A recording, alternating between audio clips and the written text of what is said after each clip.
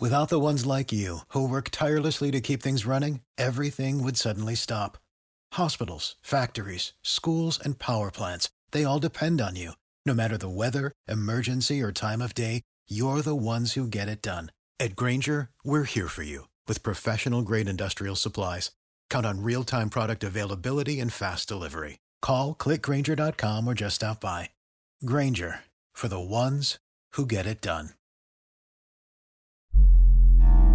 A choice right now, between fear and love. It's just a ride. Out of the dark night of ignorance and into the shining light of truth. Expanding reality. A population of citizens capable of critical thinking.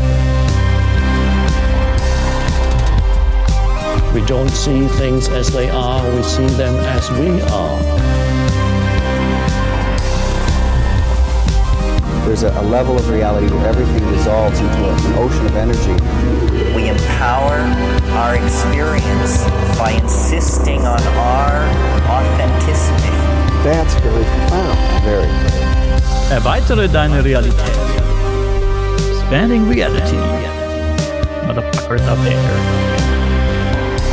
Daniel Bechmann, welcome to this motherfucking show right here. I am so excited that you're joining me. All the ways to find Daniel, this amazing, beautiful man right here, will be located down in the show diggity description. Show description. That's it. Thank you, Brandon, for having me. I'm very pumped to talk to you today because I love expanding reality and I listen to your show whenever I can find the time. For example, when I walk through the woods with my dogs, I love to listen to your voice and to your interesting guests. I really dig your show and people tune into Brandon's show. Like you said, my name is Daniel Bechmann. I'm from Germany, Bavaria, Germany. I'm 43 years old and I'm the host of Flying Chariots the Rise. And also, I have also another podcast, a German project, which is called Sagenhaft und Sonderbar, which is translated, you can translate it to fabulous and strange, maybe. And we talk about, UFOs there, the paranormal, consciousness, all the crazy stuff. And, it's been a wild ride. Since I started the podcast, I get to know a lot of interesting people. I had the chance to talk to a lot of interesting people. Some of them are very well known, like Eric von Däniken, for example, or Avi Loeb. There was a treat to talk to these guys, especially since Eric von Däniken is, I think, 86 already or 87. And yeah, that was a treat to get to know him in person. Also, Avi Loeb, who is very interesting, very scientific, but very interesting. But I'm not only into the famous guys. I talk to book authors, normal people who tell me their stories, the paranormal experiences, or what they found out, maybe. Some people talk about UFO sightings, UFO abductions, about we talked about the inner earth, reptilians and whatnot, reptiloids. It's crazy, but it's cool and I love it. Well, I gotta say, man, the work that you do is fascinating and awesome. And we met, you invited me on. We had a wonderful episode, which it will be linked down in the show description. So my guest spot over there will be linked. But also, dude, you and I have been doing a co-host thing, which is really cool. That Augie Nost episode that we had was super fucking awesome, man. Talking about the Nazi crafts and Germany's Roswell and all this kind of shit, dude. You do, like I said, some amazing work. So again, Flying Chariots the Rise will be located down below, as well as your Facebook there and all the other ways to find you, dude. So there's so much to cover here with you. And since you and I have been hanging out, I've just been blown away with the amount of information that comes out of that side of the world that I had no idea about, and blame it on our ignorance, only studying, Roswell for the past 20 years and wanting to hear what new people have to say about the same shit. But I find it really interesting, the things that you've introduced me to, which is why I'm grateful as a brother to introduce you to the audience here and to let them know the man behind sort of this co-host thing that we've been doing, but also to let them know about some crazy cool shit that you've been telling me about, not only your part of the world, but other parts of the world that I've never even heard of. So guys, you're in for a real treat on this one.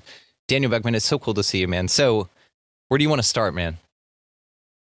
Well, if you want, I can start maybe with my story, because I have experience with the UFO too, and that was back in 1996 when I was only 16 years old. That's where my story, my journey, essentially begins. Well, I had an experience earlier, but I can talk about that a little bit later in the show. 1996. It was summer. And my back then girlfriend and I decided to sleep in a tent in the garden in front of her house. Unfortunately, a schoolmate joined us. His name is David, I remember that. But he will become important in the story later on. At some point in the night, we were laying on a blanket in front of the tent, gazing at the sky. And suddenly our schoolmate, he jumped up and he was screaming, look, what's that? Look in the sky. And we turned our eyes to the sky, and it took a moment to see what he meant. And then we saw it. It was a large, motionless triangle in the sky. And it didn't move an inch. It was just standing there, and it was very impressive because it appeared to be very close. It wasn't really big, but it appeared to be very close. And I cannot tell you how large it was. But because back then I didn't really pay much attention because I was quite startled from what we saw. But it was clearly recognizable as a triangle, and it was dark. I don't know if it was black or blue, something like that. It was dark. It was not shiny at all. In the center, there was a light that didn't blink. It only glowed. It only had the lights on, so to speak. And there was no sound. I remember that. There was no sound whatsoever. And you couldn't detect any propulsion system. So I don't know how it moved, but it did. We observed the triangle for a while, and suddenly it made a movement from right to left or left to right, doesn't matter, in a straight line. And I would estimate it covered the distance of about 2 football fields.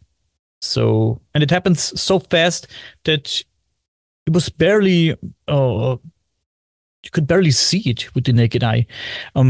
We were completely startled, and we looked at each other, and then it made another movement. This time it was a kind of a zigzag or a C pattern, and it also happened in the fraction of a second. So we were blown away by what we saw, and we were scared. And when the second movement happened, we ran inside the house. We closed the doors, we closed the windows, we closed the blinds, the curtains, we closed everything. And we even closed our eyes, I think. And didn't look out the window again that night. We weren't even talking much about it. We talked about it for a few minutes, and then we ended the topic. We didn't discuss it throughout the whole night, but it was very interesting, and it's stuck with me ever since.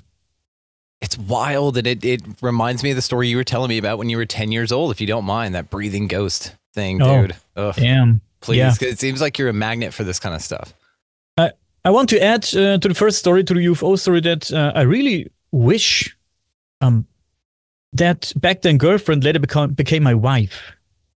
And we never talked about it to this day. Now she's my ex-wife. She's my ex-wife now, but we have a good understanding. We like each other, and we have kids together. They already left the house. They're adults, but we've never talked about it. And I'm really curious to ask her about the incident. If she still remember, if she even care, what she thinks about it now, because she never talked to me about it. And I don't know where the back then friend is, our colleague. I don't know where he is these days. I would love to talk to him too, and yeah, listen to his side of the story. But like I said, there was another experience when I was only 10 years old. I was laying in my bed in my room. My parents sent me to bed, and I was listening to a cassette, to cassette tapes with my Walkman. It was a red Walkman. I know that. I remember that.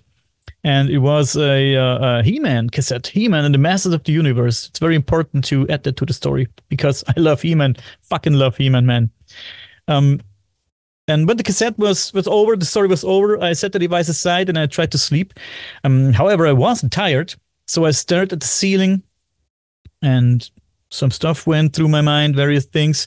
And at the foot of the bed, there was my window hidden by the sloping ceiling, but I could clearly see the bright light, bluish light of the moon shining onto the wardrobe opposite the window. And at some point, I became aware of of a strange sound that was very unfamiliar to me. It was a very strange sound, and you know that in your house, you know all the sounds, you know everything, and if something changes, your senses sharpen, and then you listen closely. And I listened closely, and I recognized that it was a breathing noise. Someone was breathing in my room, and I was like, "What the fuck, man? Someone is breathing, and it's not me." It was a very calm, almost breathing, almost as if someone else in the room were sleeping, peacefully sleeping, deep breathing, long breath, and yeah, it couldn't be something else. There was nothing in my room, no TV, no stereo, nothing. Somebody was fucking breathing in my room, man, and I was scared to shit. Well, it's terrifying. It's terrifying. Yeah. So what do you think it was? Man, since there was only me, and the sound was coming from the corner of where my wardrobe was, and I hid under my blanket, and occasionally I was peeking out, and every few minutes I was peeking out, and I listened into the night if the breathing was still there, and it was there, until I eventually fell asleep, and I tried to get up and run to the door and maybe go to my parents, but I was scared first of their reaction. When I say someone's breathing in my room, I knew my father. I think he he would say something like, "Yeah, fuck off," and and I was scared. Second of all, I was scared. I was very scared. I was very scared what would happen if I get up from the bed. You know, boogeyman below the bed, grabbing me by my foot, pulling me under the bed, something like that. I was like 9 or 10, like I said. Yeah, you have thoughts like that. I was very scared. So I didn't get up, and I fell asleep. And next day I told my best friend about it, who was my neighbor, and he laughed at me. He said, "You're an idiot." And it took me a few days to tell my mother about what has happened in my room. And when I told her, she said something crazy. It was not the response I expected. She told me that I shouldn't be afraid. In that room, my great-grandmother has passed away, and she was a very kind of a woman. And yeah, maybe it was her. Don't be afraid. Oh. Don't be afraid, dude, she said. Maybe it's her, but she would never harm you. Yeah, that's not what you want to hear when you're 9 or 10 years old. No, the ghost exists. It's probably your grandma, which you know, maybe had notoriously bad breath, and she's over there trying to white noise you to sleep. That's awful. That's crazily terrifying, dude. How old was that house? Actually, when I was 9 or 10, that house, I was born in 1980. My father and my grandfather built this house with their own hands. It was something 70, was not old when that happened. So maybe 10, 15 years, something like that. Damn. If I would guess. Yeah. Just long enough for great grandma to die in and then haunt you. Yeah. Damn, dude. That's rough. You bitch. No. Thanks a lot. I never seen her. I don't know who she was, obviously, but yeah, my mother said she was a nice person. So yeah. The craziest thing is, I don't know what it was, but for a very long time, I have no recollection of the nights following that one night in that room. I do not remember how the subsequent nights unfolded. Whether I was scared or not, or if I even slept in that room, I don't know. I can't remember. I don't have no recollection of the nights after that in that room. That is crazy. I remember what I did throughout the days, and I remember that I was a lot of times I was in my room and I played and I did my homework and stuff like that. But I have no recollection of the nights after that night. I don't know if I was lying in my bed scared or slept peacefully. I don't know. I have no idea what happened throughout the nights in that room. It's really bizarre. Yeah, maybe she had some sort of deal on the other side where she could like sort of hop in your body and run around and do whatever she wanted for like a week after you hear the breathing. Like some weird shit, probably some fuckery kind of a thing. I don't know, man. It's really odd. Do you get a weird sense about it? Yes. It's crazy. Sometimes I from 9 to 13, I suffered from severe sleep paralysis, and I really don't know if that has something to do with it. Maybe I was in a strange state of sleep paralysis, because you might know it, and many of your listeners also might know that when you have sleep paralysis, you can have hallucinations, and not only visual hallucinations, but you can hear things, and you even can have the sense of somebody's touching you, and those can be very strange. So I don't know, maybe something like that happened to me, because like I said, I suffered from severe cases of sleep paralysis from 9 to 13, many nights. And you've experienced paranormal in your house. Like how recently has paranormal gone on around you? Maybe I just didn't notice it, but in the house where I live now, my wife and me, we experienced something strange, let's say 8 or 9 years ago, when we heard steps coming from upstairs for a few weeks in a row. Every night, almost the same time, we heard very heavy steps coming from upstairs, and we went upstairs and we looked everything, nothing. And we even sent the dog upstairs. They also sensed nothing. I don't know what that was, but that gone away someday and never happened again after that.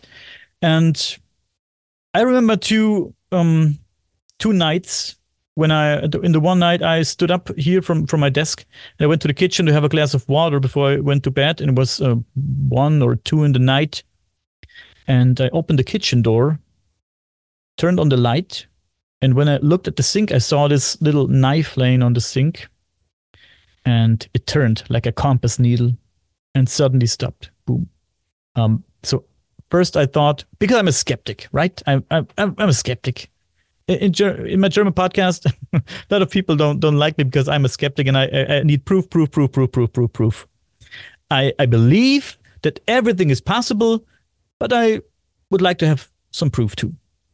So I thought, okay, maybe it was the window, maybe air or something, or from opening the door, but the door was, I don't know, 3 or 4 meters, the door is away from the sink. So it wasn't the door. Windows were closed. Then I thought maybe it was a mouse. A mouse was on the sink, and when I turned the light, it ran away and turned the knife. But the knife fucking stopped. It was turned slowly, like a compass needle. So it wasn't propelled by the mouse running away. It turned slowly and then stopped. So that was crazy.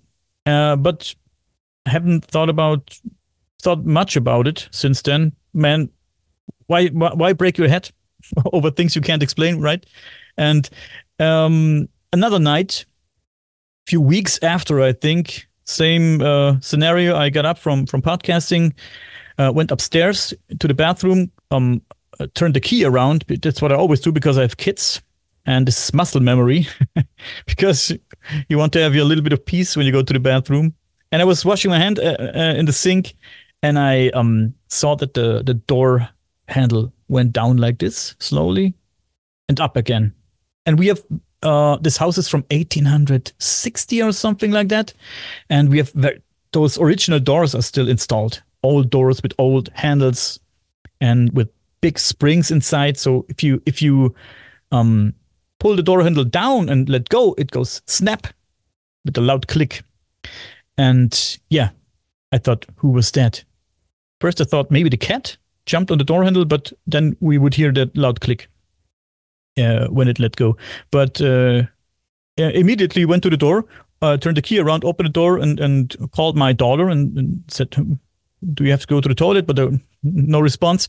I went to her room. She was laying in her bed, sleeping sound, snoring. And I went to my stepson's room. He's also sleeping, and my wife was also sleeping. So I don't know what happened, what happened there, but it freaked me out a little bit, but just a little bit. I was already living in that house for about 10 years when that happened. And I said to myself, whatever it is, and if there's something, a spirit or something playing tricks on me, I live with it now for 10 years plus. Fuck it. I don't care. As long as it's not harming me in any way, just playing some tricks on me, I don't care. Yeah, if you're not being poltergeisted out of your bed or finding scratches or anything, if every now and then it just sort of reminds you that it cares about you by jiggling a handle, I suppose, then, I mean, yeah, in retrospect, if we're talking comparatively, sure. Wow. Yeah, that was crazy, man. I tell you that. Crazy. I had this, I don't know if we already talked about it, maybe when we had a talk for my channel, but this was one of 3 things that happened, and after that, nothing happened. The last thing that happened was when I saw this strange, let's call it shadow figure. I was about to go to bed. It was late, also 1 or 2 in the night, or maybe even later. Could be 3. There's something to 3 o'clock, people say, no? Right? I don't know what, I can't remember, but something is about that time. So I was about to go upstairs, and we have this long hallway. And at the end of this hallway, I saw a strange, a shadow. I recognized a shadow when I was looking, what's that? And it appeared to me as humanoid. I saw no eyes, I saw no arms, no legs or so, but it was humanoid, a humanoid shadow. And it scared me. And I went upstairs, went to bed, and when my back touched the mattress, it was like click, and I woke up. And I was confused, and I thought, man, was I sleeping? Was I dreaming? Or did that really happen? Took me a few minutes to realize that I was in bed already for an hour or so. And but it felt as real as we're talking to each other right now. This is how real it felt. It was as if it really happened. I don't know if it was some kind of, let's say, astral travel or something like that. I don't practice that. I don't know how to do it, but maybe it was something like that. But it was, it felt very real. It scared me. It almost feels sometimes in this reality that you could wake up from it in any moment, like you just said, and you're really like asleep in some other completely different reality, that when you wake up, you realize that this was a dream. It's almost like this place, you continue to sort of dream deliberately every single time, or that you're sort of bound to this reality when that body sleeps, and vice versa. When this body sleeps, you're active in that one, and maybe that's what this crossover is that you're really acting in 2 capacities. It's like they say, this idea that consciousness never rests, right? Your body needs rest, but your consciousness doesn't. It just kind of zips off and does whatever. Well, that kind of leaves open a lot for interpretation, right? So what happens? Like, does something hop in me? Do I get an upgrade every night? Do I just achieve some sort of level of awareness in the dream every night so that a higher version of me can wake up in a new one every day, kind of a thing? And then you talk about like this tampering with your dreams and with your body, this sleep paralysis kind of a deal where you sort of are your consciousness lagging in getting back in the body, but your body's aware that it's a body and it needs to be animated, but it can't because the soul or whatever, the animating force is off somewhere, just kind of stuck in traffic and on its way, or still battling some dope demon in another realm, and then it'll hop on in a second. And that's sort of this time period. But there's so many speculative ideas about this. And like you, I don't practice astral travel as well. And I haven't had a triangle craft or poltergeist craft, events or anything like that. But I, like you, am a skeptic. I like you also feel that everything is possible. We line so much in the way that we talk about things because we're excited about all of it. It's just I want to see it. You know what I mean? So to that point, man, I'm like I said earlier, you know a shitload of stuff about that part of the world, and so I'm curious about some of the superstitions, legends, and things like that in Germany. Like, tell us about some stuff that we don't know about Germany, and we've heard a lot. Usually, it has to do with a dude in a little mustache, but there's so much more that country has to offer, and its history is fascinating in some degrees. So, talk to us more about what Germany has to offer, except for Hitler. Yes, I would love to. I love the topic. But let me add something to what you just said. You said something interesting. When we sleep, our mind goes to God knows where. I heard that in very interesting podcast not too long ago, but I do not remember which podcast it was, unfortunately, and I can't find it since then. I heard this woman say she's convinced that when we sleep, we go home. We go into our reality. This is the reality where we go when we sleep. We are this here. We are visiting this here, where we at right now. This is not the reality. So when we sleep, we go home. And she said, "Do you know the feeling when you're daydreaming? When you just standing there staring holes in the air, and you're gone for 10 seconds or what, and your mind is completely empty. Where are you in that moment?" She said, "Where are you? Right in that moment, where are you? When you're daydreaming, when you're just staring, and somebody's standing and tipping on your shoulder and says, hey, what's wrong? What's wrong? Where are you in that moment?" She said, "You're going home for a second. You're going home where you come from. Your mind is going home. This is not the reality." And I don't know if I want to believe that, but I love the thought, to be honest. I really do love the thought that this is not the reality. This is just something that is created by someone, something, I don't know, whatever you want to call it. But I love the thought.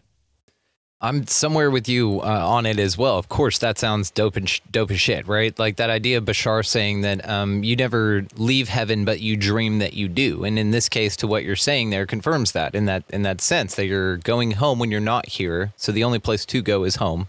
But then when you are not at home, you're visiting here, meaning that you're dreaming from home to here. So it is interesting when you look at it from that perspective, and I, like you, agree that it's a nice sentiment, and I would love to embody that as well. There's some interesting observations of mine that counter, I guess, the seamless integration of that fact into my conscious awareness, you know what I mean? Like, I would like to remember it when I'm daydreaming, and instead of like whatever I'm doing to blank out, I run home real quick. I'd like to know these touch-in points and what that is and what this is at a deeper level. I think that it would, I mean, like anyone, it would help you navigate the game better. It would help you enjoy this place and live it to your fullest a little bit better. If you're aware of like what this place really is. And like with conversations like this, with the shows you do and with ideas like that specifically, this is where we expand those, I guess, realms of what's possible, where you're sitting here saying, well, what if it is just a damn dream? And, this is basically like a game, right? That you're playing. The issue is that it feels so fucking real, and there's a bunch of shit here we don't like. And so it's like, what's the point of the game if a lot of it sucks, to a large degree? That's true. What's the point of the game? Think about, or I thought about it a lot, and I think people talk about the meaning of life. I don't think there is a real meaning. Just make the best of it for yourself. And the only use is that it's for yourself, that you feel good. And maybe when you die with a good feeling. But I don't think there's a real meaning. I don't think there is something that you have to achieve to feed some kind of process up there, wherever there is. So yeah, but I want to add something else before we get into legends and superstitions. Sorry, guys. No, I love it. No, this is a conversation. This is how this happens. These little side roads always take us to the most fascinating place. So I will not allow you to apologize for it, sir. Yeah, something else you said made me think about this guy here in Germany. There's a scientist here in Germany who's very well known. His name is Walter von Lucadou. Dr. Walter von Lucadou. Pretty well known here, like I said. He researches paranormal phenomena, and he has debunked many of these alleged phenomena as entirely natural causes. Often it is like that. However, sometimes there are things that are difficult to explain, especially when objects seem to move or on their own, or pictures fall from the wall, stuff like that. Sometimes people levitate. I heard stories about people levitating. That's interesting. And Dr. von Lucadou believes that these occurrences often happen to young people going through puberty or facing challenging psychological situations in their life. Like, imagine now we're adults, we're grown up, and imagine being 15 years old and your parents separate, or being 15 years old, your grandfather that you love died, or one of your parents, or brother, whatever, or you lose a leg, whatever, traumatic stuff. So he thinks in these stages of life or situations, stressful situations, he's convinced that energy can materialize from the inside out, potentially triggering such phenomena. Of course, there's much. The story is very complex. He can explain it very well. I can't. Sorry. I just can give you a very short version of it. That's his theory, that in stressful situations like that, energy can materialize and can move things, and sometimes create noise, maybe.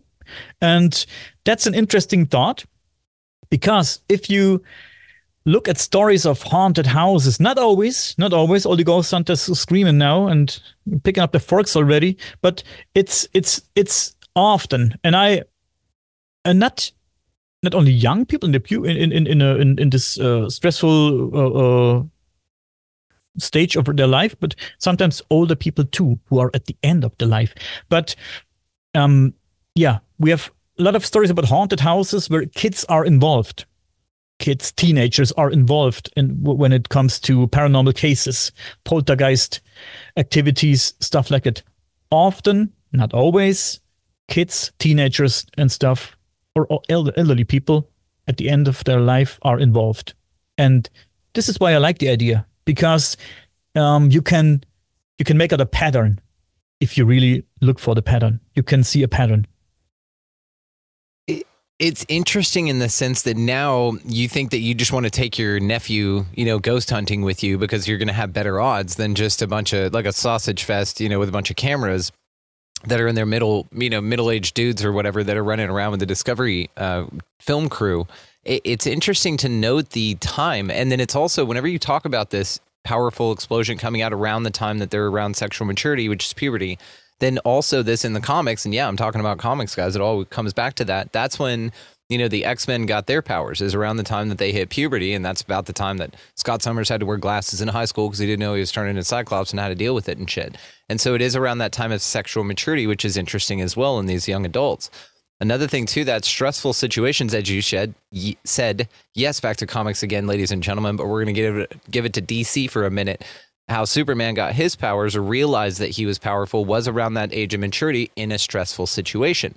He was like running or something like that. I think he was sad, a few depictions about it. But either way, he got his powers or realized them, this inner power that then was propelled outward to be a superpower after harnessed after these really stressful situations. So it's interesting that you talk about this, and in conjunction too, when we talk about how this is an energy harvesting place and that we're like little batteries. Maybe that there's some of us, or maybe this is a period of time where we're all upgrading or upgraded, and now our power sources are, going off a little bit. Maybe they're kind of going haywire, or maybe there's some sort of bloodline thing to this, where a few of us at some point in our lives maybe get these crazy emanations of energy in some form.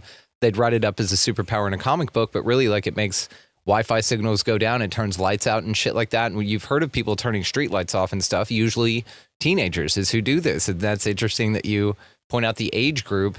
And then also the fact that old people, do you think it's like you said, because they're so close to death and that there's really a thinning of the veil so much more with them? I think sometimes often people are very cool with the thought that they are dead soon. It sounds hard, but you know what I mean. But sometimes people do not want to die, and they clinch on their life like to the last breath, literally. And maybe with those people who really do not want to go, and maybe are sick already, there's such a deep inner fear that stuff like that occurs. I think so. I really do think so. And yeah, I am there. But still, there's haunted mansions where cameras have recorded such phenomena, and there was not one person present. We have to keep that in mind too. Nevertheless, I believe that humans can, to a large extent, trigger such things, or as mentioned, open their third eye, so to speak, to discover these phenomena. I remember this Russian woman. It was in the 70s or 80s. Maybe someone has the name. Maybe you have the name. The name. I can't remember the name right now. I talked about her a few days ago, and she discovered her. She was pretty famous when it all happened. 70s, 80s. I don't know. 80s. I think in the 80s. I don't remember the name, man. Sorry, but she had these strange powers which she can move things, and scientists brought her in and made experiments with her.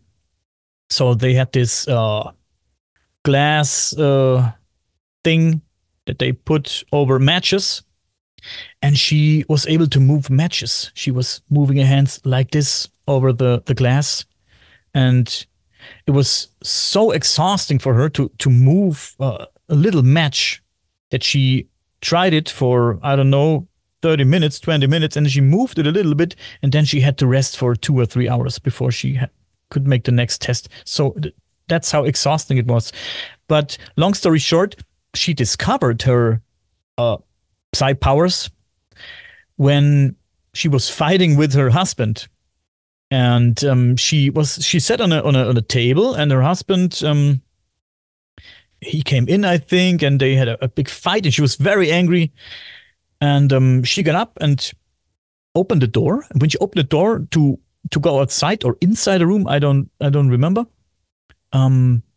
Something fell from the wall, and it was not from the wind, from the door or so. She moved, and she knew that was me. I moved it. My anger, so to speak, I was so angry that my energy bundled and moved this object.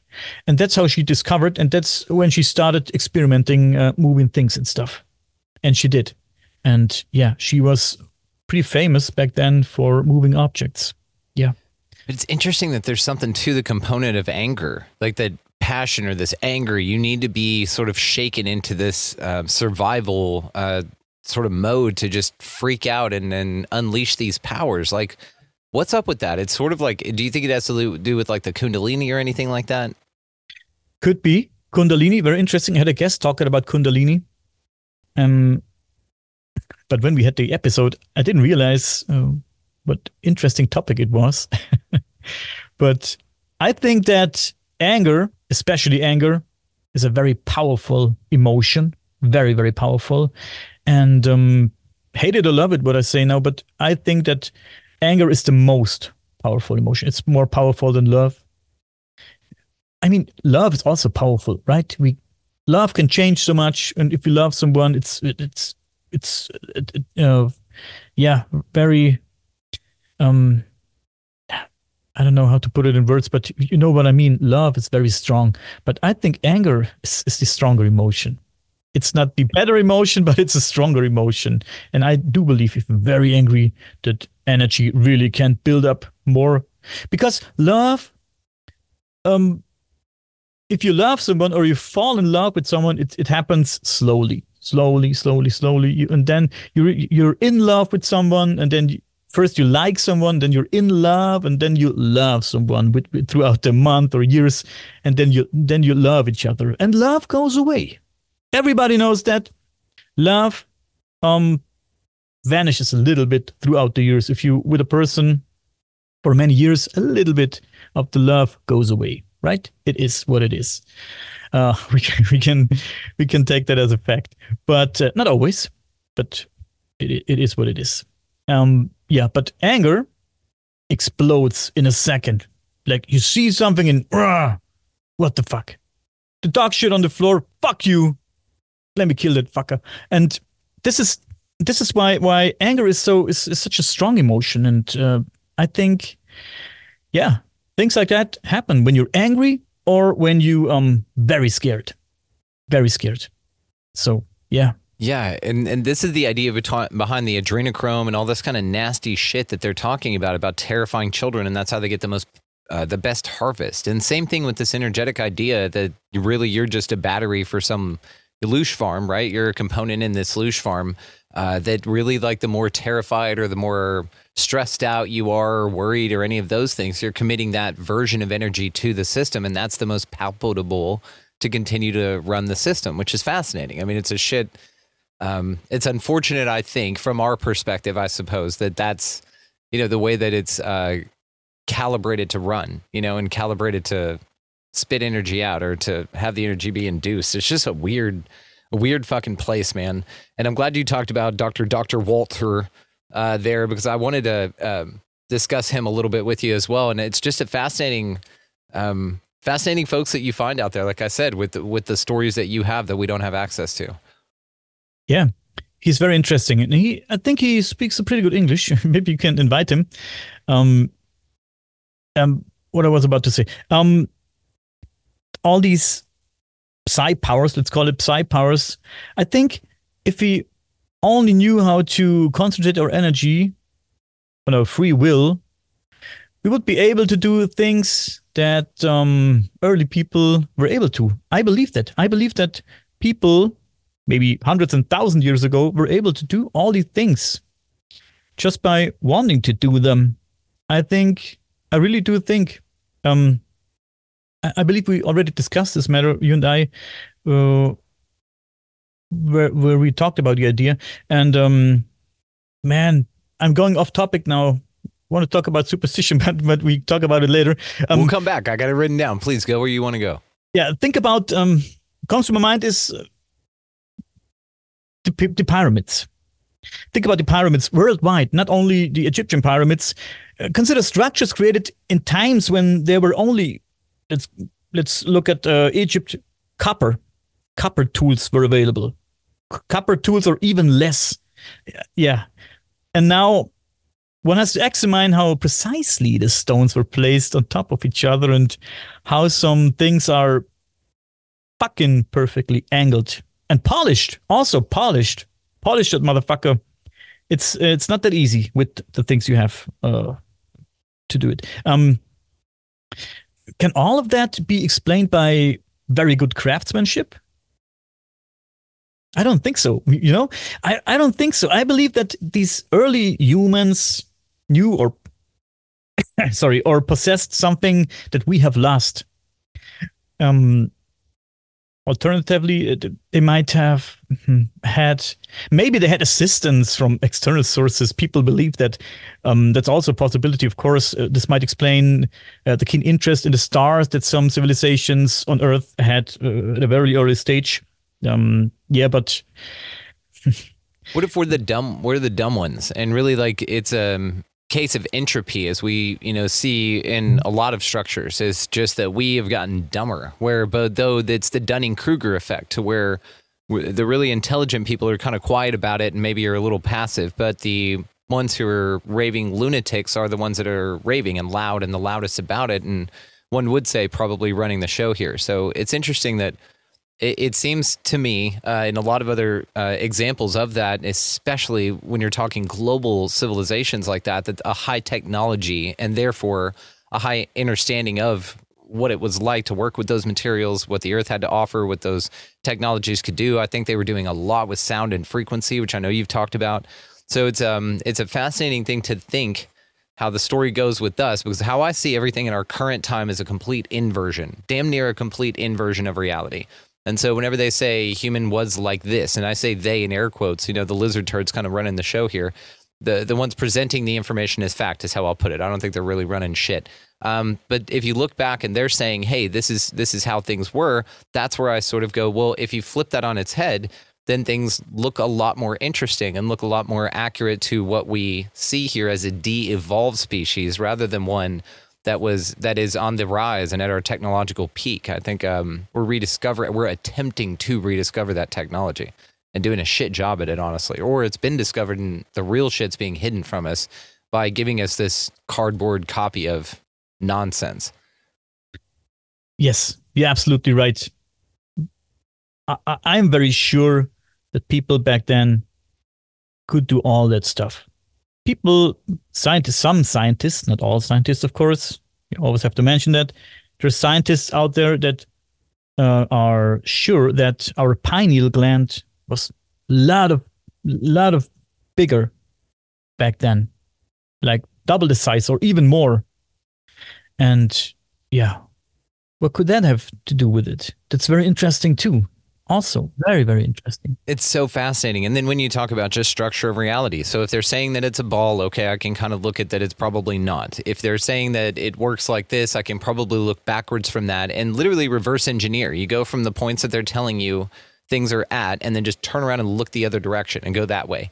And it's really interesting, again, when you sort of start doing that, even to history or his story, because we know the victors are the ones that get to tell that tale. And that's all it is. It's just a story. And a lot of it does not match our observation of reality, especially some of the stuff they're finding buried underground or these buildings that go stories underground that have looked like, especially in old photos, that they've been excavated, but they'll find these things today. You dig down to fix a sewer line, and then all of a sudden you realize that there's a stoop with windows and doors, and it's just been filled in with the street. It's not even street levels been the second floor. It's just interesting when you start looking at this stuff and what this place may be, and that maybe there's these resets that occur here that where the technology was in a different place, and then they flood the place out with mud, and then whatever's left over gets its crack at it, but it's a step down, like a massive step down. And then they flood the bitch out with mud again, and the pyramids just happen to stick around because they were built really well by the first motherfuckers that knew what they were doing, not this step down society in which we find ourselves. And then some people talk about this being like after the tribulation, like that we've already fucked up with Jesus. He's already come and gone. And that earlier civilization was building all the dope temples and shit. That's done. Like we're done with that, you know? It's just weird. Yeah. It's interesting.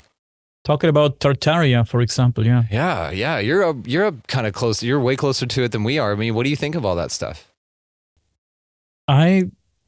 It's possibility. I do believe that it existed. And I do believe that civilizations existed on planet Earth maybe way before the dinosaurs came up. And I really do believe. I mean, we don't have proof, right? Since it's very, very fucking long ago and nothing is left. And yeah. And we forgot. People say we simply forgot. Because we're getting dumber and dumber, of course. Let me take a little side road here. The younger generation is growing up in a virtual environment. I see it, my stepson, my youngest daughter was 12. My older kids are 21, 23. They also grew up with cell phones and PlayStation and I don't know, fuck me. I had a fucking Game Boy when I was 18 or 19 years old, and I love to play Pokemon Yellow, but I love to go outside and do fucking shit outside. I love to play Ninja in the woods and shit like that, you know? I still do that, yeah. I don't want to rant about younger people because they're the last ones who are. It's not their fault. I had my first cell phone when I was 18 years old. It was 1998, something around that. It was a Nokia. It was a fucking brick, and I also loved it. But the only thing we could do on the thing was standing it. Could it send an SMS back then? I don't know. It could send SMS. I think it did text. I can't remember, but it had that Snake game on it. Yeah, Snake. It was Nokia 5110 or something. I don't know. It was. I loved it. I was proud of my fucking cell phone, but it didn't ring because nobody was calling me because it was very expensive. So most of the time I left it at home. But I had it. I had my first cell phone when I was 18. That was my message. Today the kids they grow up with it. And for them, it's quite normal. that they always have the latest cell phone, and that there is an innovation in this area every year, or sometimes every few months. The problem is that many have lost the ability for a real interaction with each other. Like I said, it's not a rant about the youngsters. It's not their fault, of course. They are getting drawn and sucked into it by someone who does it on purpose. That's my opinion, my very own opinion. I don't disagree with you at all. I can observe it myself in my environment. Of course, the kids still meet in real life, but the conversations, they are different and no longer as intense as it was when I was young. This is what I observe.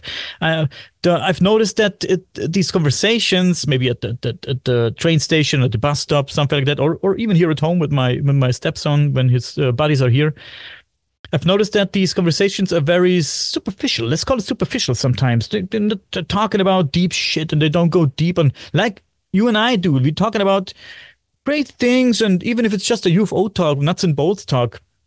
I never heard these guys talking about nice book or hey, have you seen this?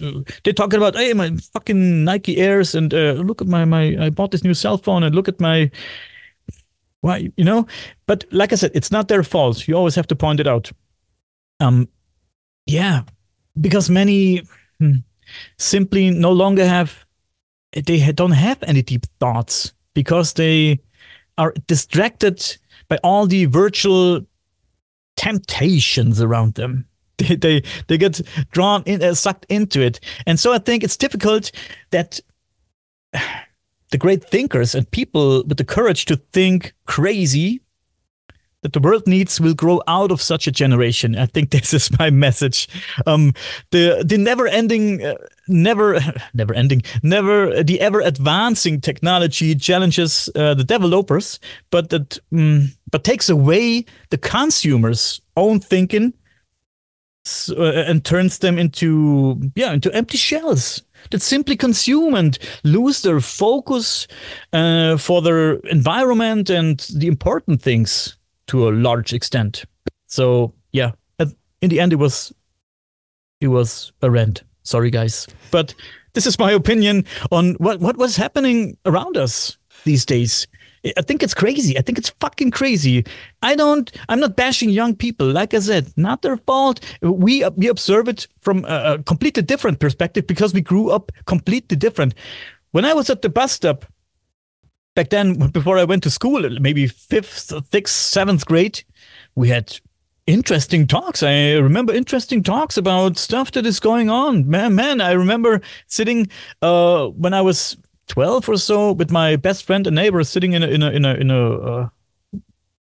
a box in his garden, playing a spaceship, talking about or philosophizing about what the world would look like. And it was 1992. We were discussing how the world would look like in the year 2000. We imagined flying cars and supercomputers, stuff like that. These were our talks, man. Yeah. Sorry. Please say something. Don't be. I love a good get off my lawn. This place was orange groves as far as the eye could see, kind of rant. I love that, man. It's a beautiful sentiment as well, because you've only had 2 more summers than I have. So I'm right behind you here as far as like my disdain for what's going on here. But you and I were born in this dope ass middle window between generations, or almost as like this pocket that we exist in, to where we did have the fresh air and outside, and we remember our sun being a little bit different. And then also we have a foot in the technology, a little bit later on in life, to where we did have childhoods, which was great. We were outside like you, Ninja in the Forest. Absolutely. Our nephews, I think 6 and 4, somewhere around in there, they came over for Thanksgiving. It's my brother's adopted kids. And what's interesting about them being on iPads and shit all the time, I'm going to rant with you here, buddy, is that it's zapped their imagination, which is fascinating, because you and I growing up, I think that when we watched cartoons, it inspired our imagination. And then we went outside and like built forts, and we like played He-Man, and we did that shit. We took it out and did our own thing. But now it's interesting to see that they don't I noticed it with our little ones. Like I was running around in our field with them, and like we picked up sticks and we pretended they were swords, and they had a real tough time with it.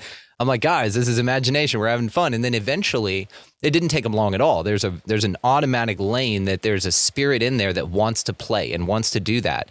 But there's this odd facade that society has seemed to give kids, and for them to wear, that if it's not digital, it's not valuable.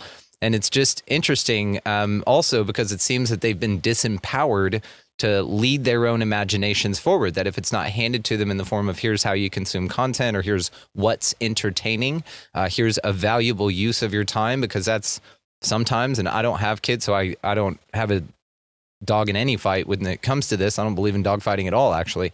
So, the people that hand their kids an iPad and stuff, well, that's how they're spending time. So if it is interesting, the point that you bring up, Daniel, and I don't think that it's a weird one to go on at all. I'm grateful for your rant, sir. Yeah. But the kids did great after that. They were playing, they were doing all kinds of shit. Our nephew, actually one of the funniest fucking things ever. My wife and I still crack up about this. Our little nephew, this little dude Sullivan, and he'll hear this when he's older and probably love it. I convinced them that our tree over here spit out magic acorns, but only the ones that were golden. So there are some at different stages, right? And so if you could find a golden one, right? And I showed them the difference. I'm like, no, all these are whatever, but this is a magic one. So then they're on the hunt.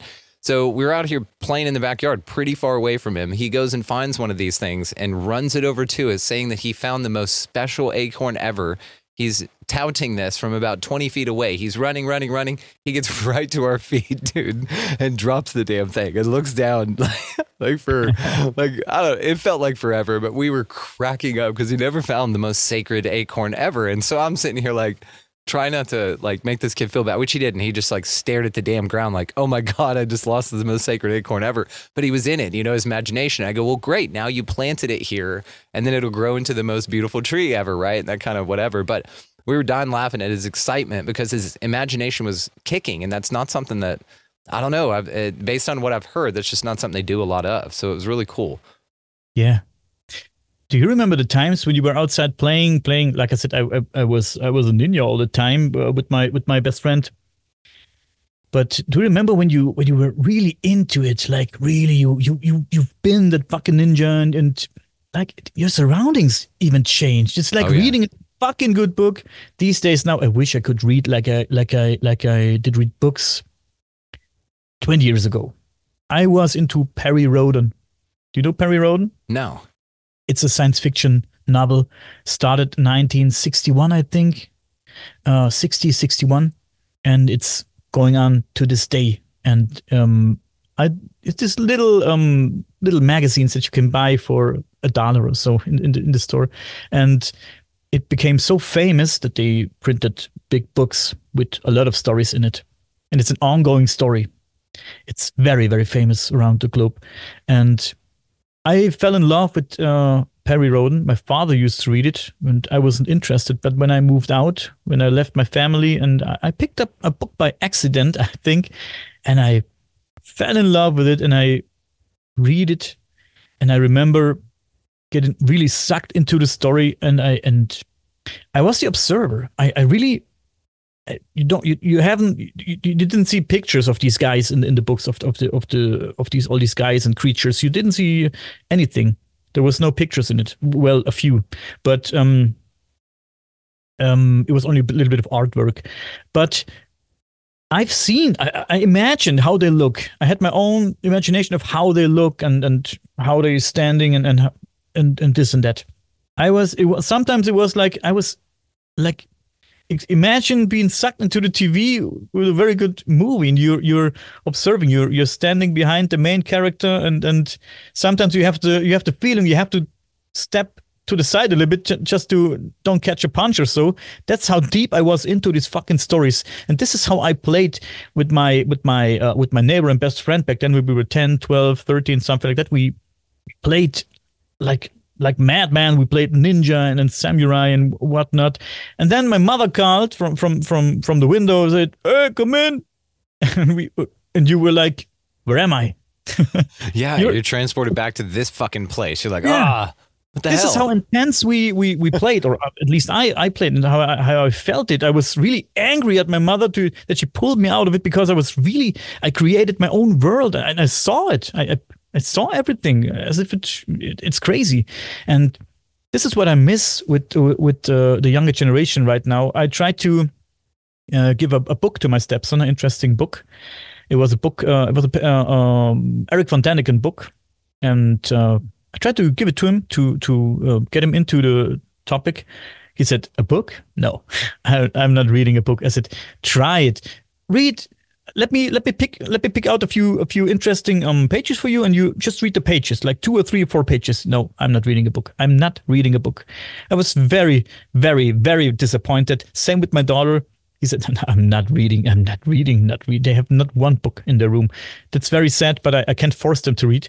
But a few days after that, came to me and said, "Oh, look at this. I found a very interesting video." And I said, "Oh, a video? Yeah, a farting cat?" And he said, "No, it's fucking stars on planets. Do you know these videos? They're on YouTube. Guys out there, you might know it. There's these videos out there where they compare planet sizes. You see Earth, and then you see the next bigger, next bigger, next bigger, next bigger. And in the end, you have a fucking big planet with Earth fits like a million times into this fucking planet. I don't know." And he found it so interesting, that video. He was so blown away by how big planets can get. And I said, "This is science. This is science. And now pick a book and read a fucking book." He said, "No, but I will look out for videos like that in the future," he said. And then he found a video with planet sounds. Guys, maybe you guys, you found it also on YouTube. You can, if you type in planet sounds, every planet has its very own sound, and you can hear to the actual sounds that planets made on YouTube. You can type in planet sounds, and he found it also very interesting, very spooky sounds sometimes, and yeah. He likes stuff like that. So technology, iPads and cell phones and computers are not always bad. I'm not ranting about all that shit. It can be a tool to learn also, and to expand your mind and expand your reality also. Come out. Yeah. Yeah. Outstanding. Yeah, it is. Yeah. But where I was going a few minutes ago, I don't remember. We're talking about the pyramids. We're talking about the possibility that maybe aliens helped to create all that shit, like the pyramids and stuff like that. If you don't mind, let me get into that a little bit. Hell yeah. I'm sure you and your listeners and viewers out there, let us know in the comments, have heard about the Dogon people already, who lived in West Africa. I find that very interesting story. I never covered the topic in my podcast. I should do that. One aspect of the culture is the knowledge of Sirius B, a companion to the star Sirius A. And before telescopes were even invented, the Dogon reported details about the orbit and the color of Sirius B. They spoke of beings they called, do you know it? Namo? Nommo? Namo? I think it was, these beings were called Namo. They spoke about these beings. And these beings, they say these beings came from the stars.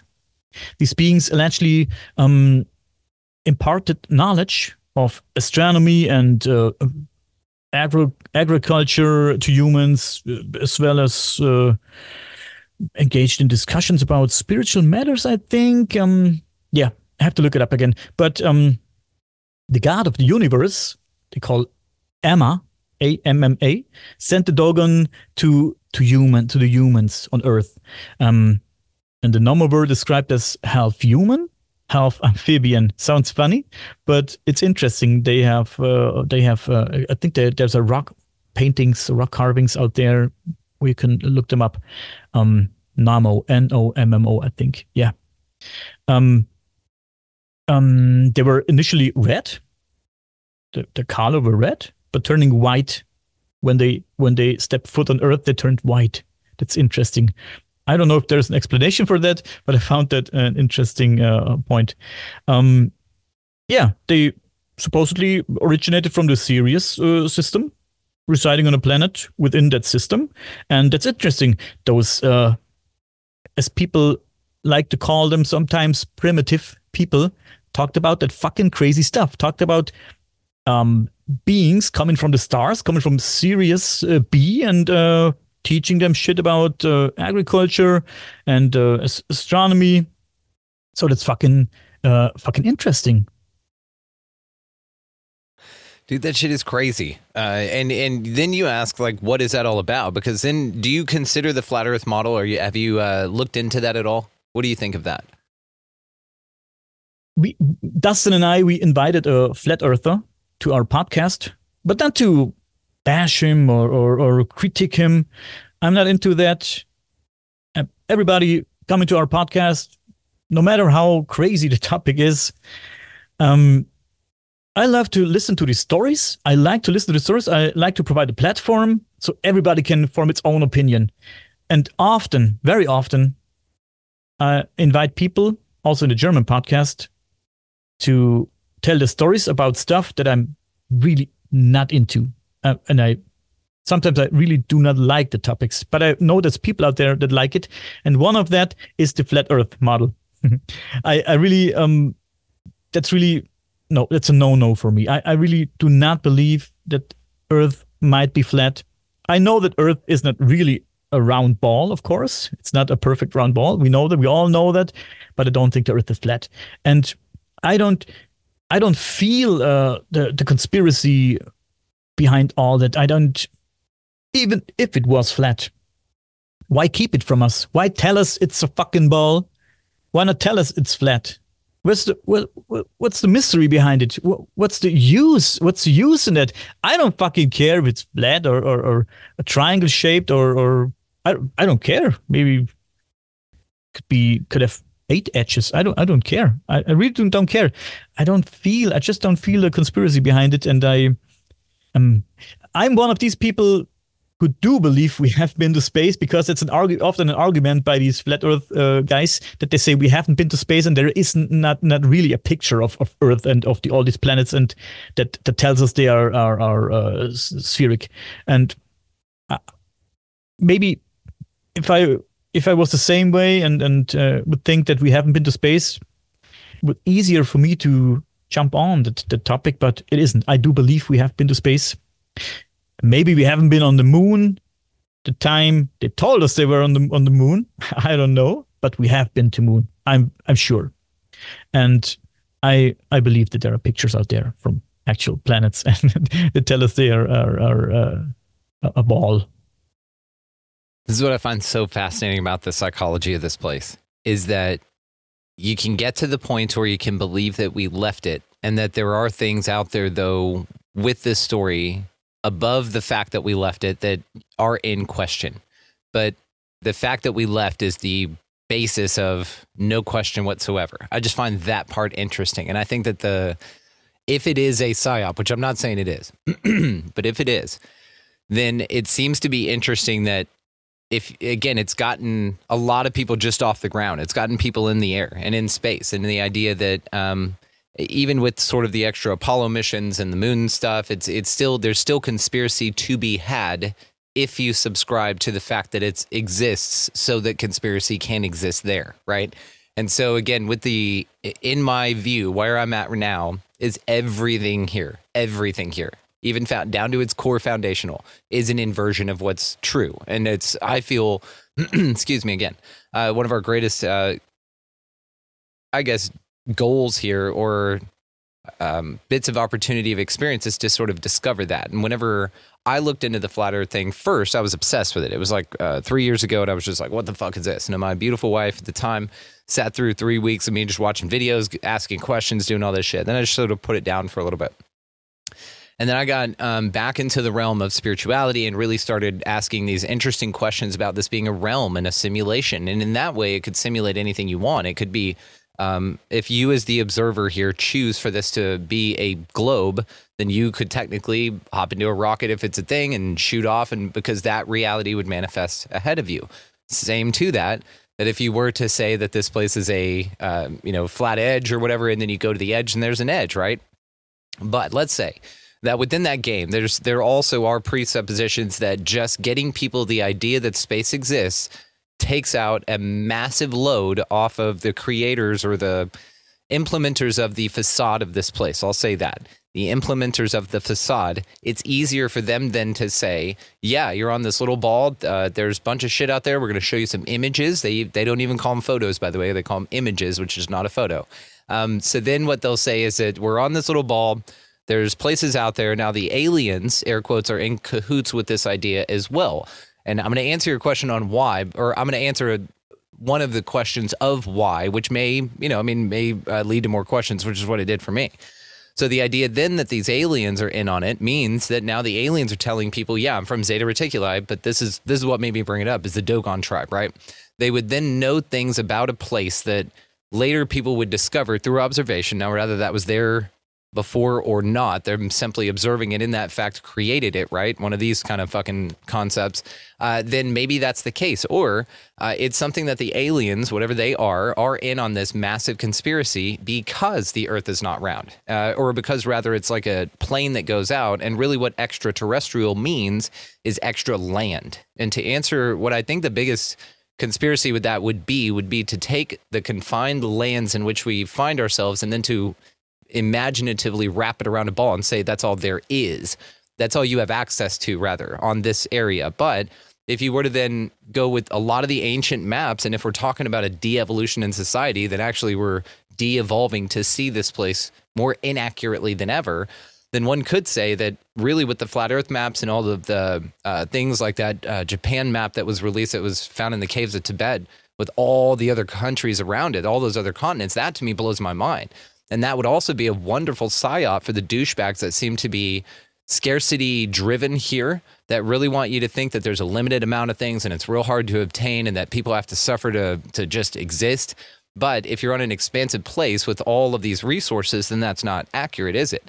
So then you start toppling economies and things like that. So I think that there's a contrived invested interest in them that would like for you to not know what this place and what you are at all. There's a heavy interest in that model. You're seeing it on like the Universal before every movie, right? It's pumped into your psyche constantly. The globes in school, all of these things, I feel, again, are strong apprehensions that are put in you very early on.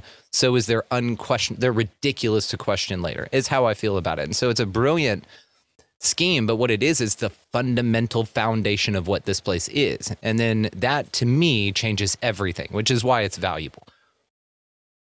I love what you just said with the extraterrestrial. So it means extra land. Didn't cross my mind until now. I'll pull something up here, and this is by a book I've got on the shelf back there that I'm not going to grab, but it's by Nos Confunda, and it's called Hang on one second. Extraterrestrial. Nos Confundum. Yeah, Nos Confundum is what it is. And what this dude talks about is the idea that maybe this place is completely different, more to the regard that it is this flat and expansive place, but really more to where it's sort of a cell, if you want to say that. It's interesting when you start looking at this stuff. I'm going to pull up a fuzzy picture of it for you. Guys, link in the show description for the video version of this so that you guys can check it out. And boom, pow, there it is. So if you could see that there on the screen, this is his idea. Now, Earth is right here, by the way. So if you look at things this way, then we could say like this idea of the ice wall and all of that kind of stuff, to where you do have these rings. But these additional land bits are what I find very interesting, right? Let's say that this is our world, and this is what they're saying is Antarctica, which matches a lot of descriptions, okay? Then just outside of this, by way, there's also little gates and things in here. There's also little gates and stuff inside here that you can actually sail to the outside, allegedly, to the other lands, right? And now when you look at this, Asgard, Amen, Mermaid Islands, maybe some of these things just sort of slip into our reality, or maybe they have access all the time. Maybe there's, like I said, a lot cooler things going on here than what we're being told. Yeah, that picture just sucks of that thing, but I find a better picture of it. Yeah, no, I get the idea, and I really do. I'm starting to like the idea. I haven't seen this picture. This picture makes the whole topic more interesting for me, to be honest, and I will have a look into it. So that means this map means that space is actually not real. if I in the get it sense. right. So, but who's to say, you know, maybe something outside of this cell, like maybe we're just in a cell. Because if you look at that, that looks like an amoeba or something like this, right? And then who knows what's the unknown land. So you're talking about this millions of miles of distance to something that's unknown, but in between there, you cross a bunch of shit, again, allegedly on this map. But from our place here, you could see that the Anunnaki lands are right here. Lands of Neptune, lands of Venus, lands of Draco, Saturn, Alderaan, land of the angels, lands of Mars. So whenever a Martian comes to visit you, maybe they're just flying the fuck over here and visiting you, you know? But they all are in cahoots with the idea that this backwoods area of the map doesn't know that this is what the map is. You know, it's like they say, right? The map is not the territory. Yeah. And it's interesting when you start contemplating things like this to then take maybe the things that are planets in the sky are really luminaries. And I had a guy on recently, Tyler Hansen, that zooms into stars and they look wild. He finds dog faces in them and they look like they're underwater to a degree. So again, I find the thing interesting as all. It is interesting indeed. I will look into that. That's very interesting. Yeah. And maybe those extraterrestrials or aliens that visit us are our neighbors that maybe knows more than we do, and only we are the stupid ones who think we're a ball floating in space. I do believe that, by the way, but it doesn't matter. I will have a look into that theory. I really do like it, man. I haven't seen that picture before. I really do like it. It dovetails so nice with the modus operandi of this place, which is perception management in my mind. Its job is to fool the fuck out of you. And so if you have certain things that are so certain here, I think those are the things that you should be questioning the most. Yeah. I think about if these extraterrestrials are actually our neighbors, if you're meant to meet each other. So there must be a meaning behind it. If maybe you're a pet to them. You know, did you ever adopt a animal? Like when I was in third grade, we adopted a whale, a humpback whale, and we all paid like $7, and we're told that we adopted this whale and we had a picture of its tail, and that's how you knew it was your whale. Did you ever do anything like that in kids, like sponsor a panda bear or something like that? Yeah. So what if it's something like that? Because if you look at the consistency of reports, because you've talked to a lot of contactees, it's usually not Pleiadians hanging out one night, Greys hanging out the next, Anunnaki another night. It's usually one set of beings, air quotes, and it's usually the ones. Now, they may change from like a teddy bear as they're a kid to a Grey to a Pleiadian, and then they say that that's a stair step, meaning that they basically like bitched you out, right, to... they pimp you out to another species, which is interesting. But this could be sort of a cell project as well. I think they covered this in Jupiter Ascending. Did you ever watch that movie? Yes. Yeah, so something like that, where it's really just energy and you're just sort of stock and property. And maybe you can be sold to one of these other vendors, these interests. It's interesting. Very interesting thoughts, man. That's why I love you. I love you back. They're mostly gross, actually. I'm not a fan of this theory, but it makes more sense than the one proposed, honestly. Yeah, but what does this theory say about how old are these different civilizations then? I mean, if everything is on one piece of dirt, so is it possible that some civilizations are millions of years ahead or behind? It seems like this, in my mind, is a garden for these very advanced beings that need this energy, our energy, for something. Maybe this is a cabbage patch garden for a food forest for something, right? And every now and then they come through and flood it, which is what we talked about ancient societies kind of being too smart. They're like, no, they're figuring out some dope shit and how to build some stuff. They're kind of getting close to figuring out what this place really is, or maybe they knew what this place really was, and that was too much for them to bear for what they really were. Maybe they came to terms with what they really were, which seems to be harder for our society if it's what's occurring, if we are a food source.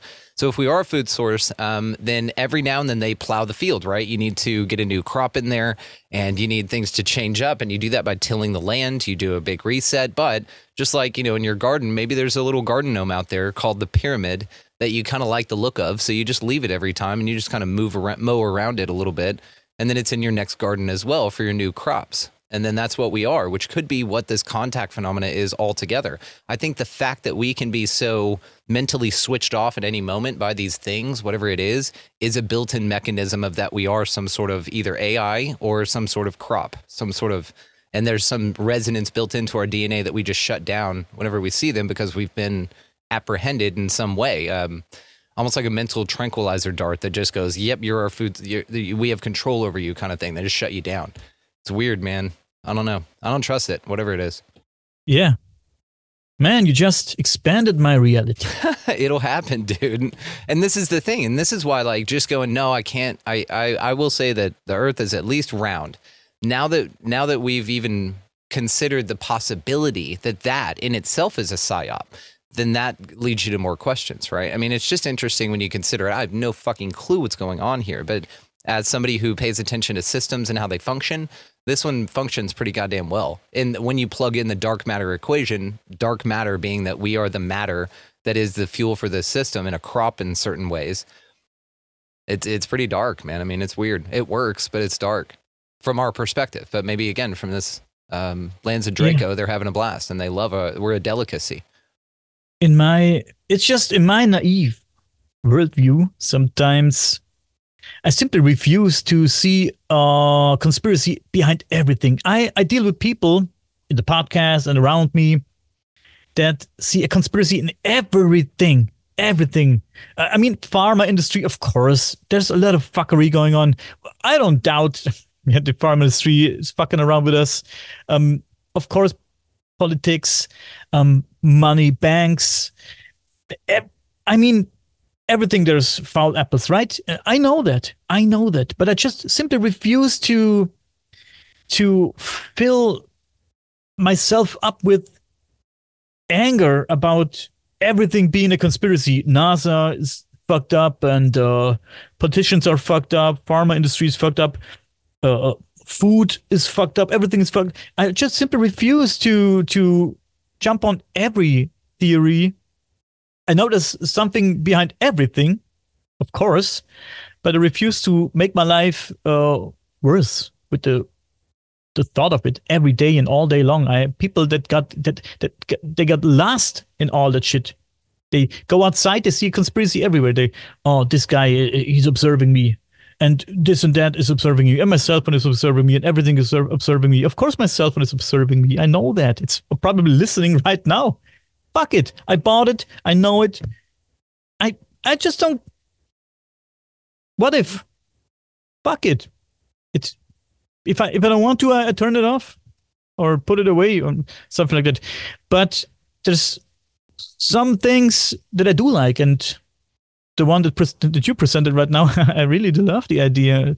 Like I said, I will have a look into that. In my naive opinion or approach when it comes to alien life is that Earth is a relatively young planet, and somewhere out there are civilizations that are thousands of millions of years ahead of us. When considering what humans have invented and developed in their short span of existence, one can only imagine what life might be like on a planet of a much more advanced species, especially where do such beings stand intellectually? That's interesting. That's an interesting thought. What preoccupies them? What is the purpose of their existence? That's these thoughts I deal with. Are such beings interested in making contact with us? Vastly underdeveloped life forms like us. Is there a purpose and a meaning to it? Personally, I do not think so. I don't think so. I believe they observe and study. There might be species that are not too far from our stage of development. I believe that, and perhaps they are more interested in making contact with us. I believe that too. But considering the typical earthly problems we still have, war, greed, envy, hunger, you have to wonder what the benefit could be for such beings to engage with us, right? So these are my naive thoughts when it comes to alien life. These are the problems I'm dealing with inside my head. What could be the motivation for them to connect with species dealing with these issues? I think I told you that I'm into H.P. Lovecraft a lot, and I loved his dark shit. Are you into Lovecraft a little bit? A little bit, absolutely. Yeah, the Cthulhu is badass, man. What a cool creature, you know. I don't love that he was fucking racist, but it doesn't matter. You still can love the the novels and that shit. I love it, man. Lovecraft. I love. I love how Lovecraft uses and describes the great old ones. Could be aliens too, right? These indescribable beings about whom we have no idea what their agenda is. And that's crazy. That's a crazy thought. These are thoughts that I have. But we know that to them, we humans are utterly insignificant, at least in Lovecraft's novels. For them, we are dirt, we are atoms, we're nothing. We're just slaves to them. And that terrifies us, right? To be confronted with a creature that emerges from the I don't know, from the fucking void and is completely indifferent to us. We don't know what it intends, we don't know how it will treat us when it arrives. And it triggers fears of the unknown within us. These are my thoughts. Well, and we're brought up to hate everything that's different than us anyway, even in our own species. Racism's learned. That's a learned thing that kids are taught, based on their environment. So it's not innate in us to be that way. It's something fucked up. And I think it's parasitic, if anything. If you find like your Hitler's running around out there, that's a parasitic entity, probably in control of some new world order that's been in control of this place the entire time, that sort of just steps up technology as a distraction, not as an aid to humanity as in which it's presented. Like, so I don't know how much better off you think society is, but I don't think it's much better, than the 80s when we were growing up without all this shit going on. I'd say we're more connected, but at what cost? It's very interesting that it's sort of like, it feels like if it is a game and that you and I chose this, that we really knew shit would need to hit the fan for us to come together to defeat it. It's almost like this counterintuitive strategy to the game, if anything else. It's like when you run further away from something, it gets further away from you. But to beat the game, you have to come in contact with it. Yes. So it's almost like one of those electromagnetism things. I don't know. It's fascinating, though. And it just seems that the interaction between people, even though we're more connected now, yes, it's separating out those who really aren't here for connection, but those who are, like you and I mean, we're setting up plans to meet each other in person. We've got events going on now. So we're taking it out of the digital and into the let's get amongst them, in the reality. And I think that that's something that a lot of us are choosing to do now, but that not a lot of people will. Like you said, there's a reclusion that's also incentivized in this kind of connectivity because not all of it is real. So you get the idea that everyone on Facebook or Instagram or TikTok or something is a real person, but I'm going to say absolutely fucking not. And there's obvious ones, especially like you get a lot of messages and shit like I do. You get a lot of comments. You can tell based on the profile if it's a real one or not, just based on the direction that they lean the conversation in the comments, as well as how many followers. You can see how old their profile is. All these kind of interesting things. When you look at it, it's not real at all. It's a bot. And so then to like base your life on that and to say, oh my God, I need X amount of followers, or I need X amount of comments, or I'm grateful that I'm engaging in my comment section because I'm going to lose people if I don't. Then it's, again, if you look at it like maybe it's a bunch of fucking bots, and you can tell the real people in most degrees. But I'd say to live your life as slaves by this external reality is what this place is really, really, really good at. And if anything, man, I think if there is a meaning to this place, it's to be aware of one single thing. It's that your energy is what creates your reality and what fuels and what grows in your existence. So if you're looking at the problems of your life, those are going to swell ad infinitum. How I sort of look at this is like everything around you is one of those carnival game balloons that when you shoot into the mouth of a clown, its head gets bigger, and explodes, right? And everything around here wants you to fill it with your attention so that it can expand and grow with your energy. And if you look at the place like that, that single observation is one of the most terrifying but empowering, because then you're not swayed by any of this dumb shit. You know that the mental parasites that have come in for a little bit are just that, temporary and very small, and they need to come at you in these really odd, distracting ways just to get a little bit of your energy. This is what I think the media does. This whole look over here, all this shit going on, all the it's dangling keys, just looking for your attention, literally. This is why also they say, go within, go within. I am seeing this concept more and more and more. And this isn't necessarily a don't interact with anything, because I absolutely don't believe in that at all. There's a fine middle balance here that I'm achieving graciously and cautiously optimistically that is this integration of the dark, but being letting the dark be the fuel that fuels the brightest light I've ever fucking been. And it's one of the most insane transitions I've ever gone through. And it's incredibly powerful. But it is, again, the realization that everything out here, even us in this conversation, this is an energy exchange, you and I. And the people listening, this is an energy exchange with them as well. And so to realize that everything in your reality, your thoughts, your everything is fueling whatever you're giving your attention to, that has been the single greatest awareness. I still feel it's a temporary truth. I think it's a stair step to another understanding that I'll achieve later, but I'm pretty happy with that one because it's changed my life. It really has. It's made me way more mindful of what I fill with my attention. Yeah. Very, very interesting thoughts, man. I love to reside in this vessel at these times. Yeah. Because we live in very interesting times where people like you are observing and experiencing and researching all these very, very interesting topics. And I don't know if we still have a few minutes, we can get into the topic that I wanted to talk about maybe an hour ago or so. Because people back then, maybe in the medieval times, they also love to, maybe they did not love to, but they had to deal with stuff like that too, and did break their head about certain stuff. And I like to talk about folklore, legends, especially superstitions, and we're going away from the aliens now, man, and going to a different topic a little bit, at least. I had this podcast conversation here in Germany with the curator of a superstition museum. And he shared a lot of fascinating stories with me. His name is Gunther Altenkirch. Probably be a little bit hard for you to say his name, but he's a very interesting guy. He's an elderly man, but he has this awesome superstition museum where he collects all these crazy things. And yeah, let me get into it a little bit.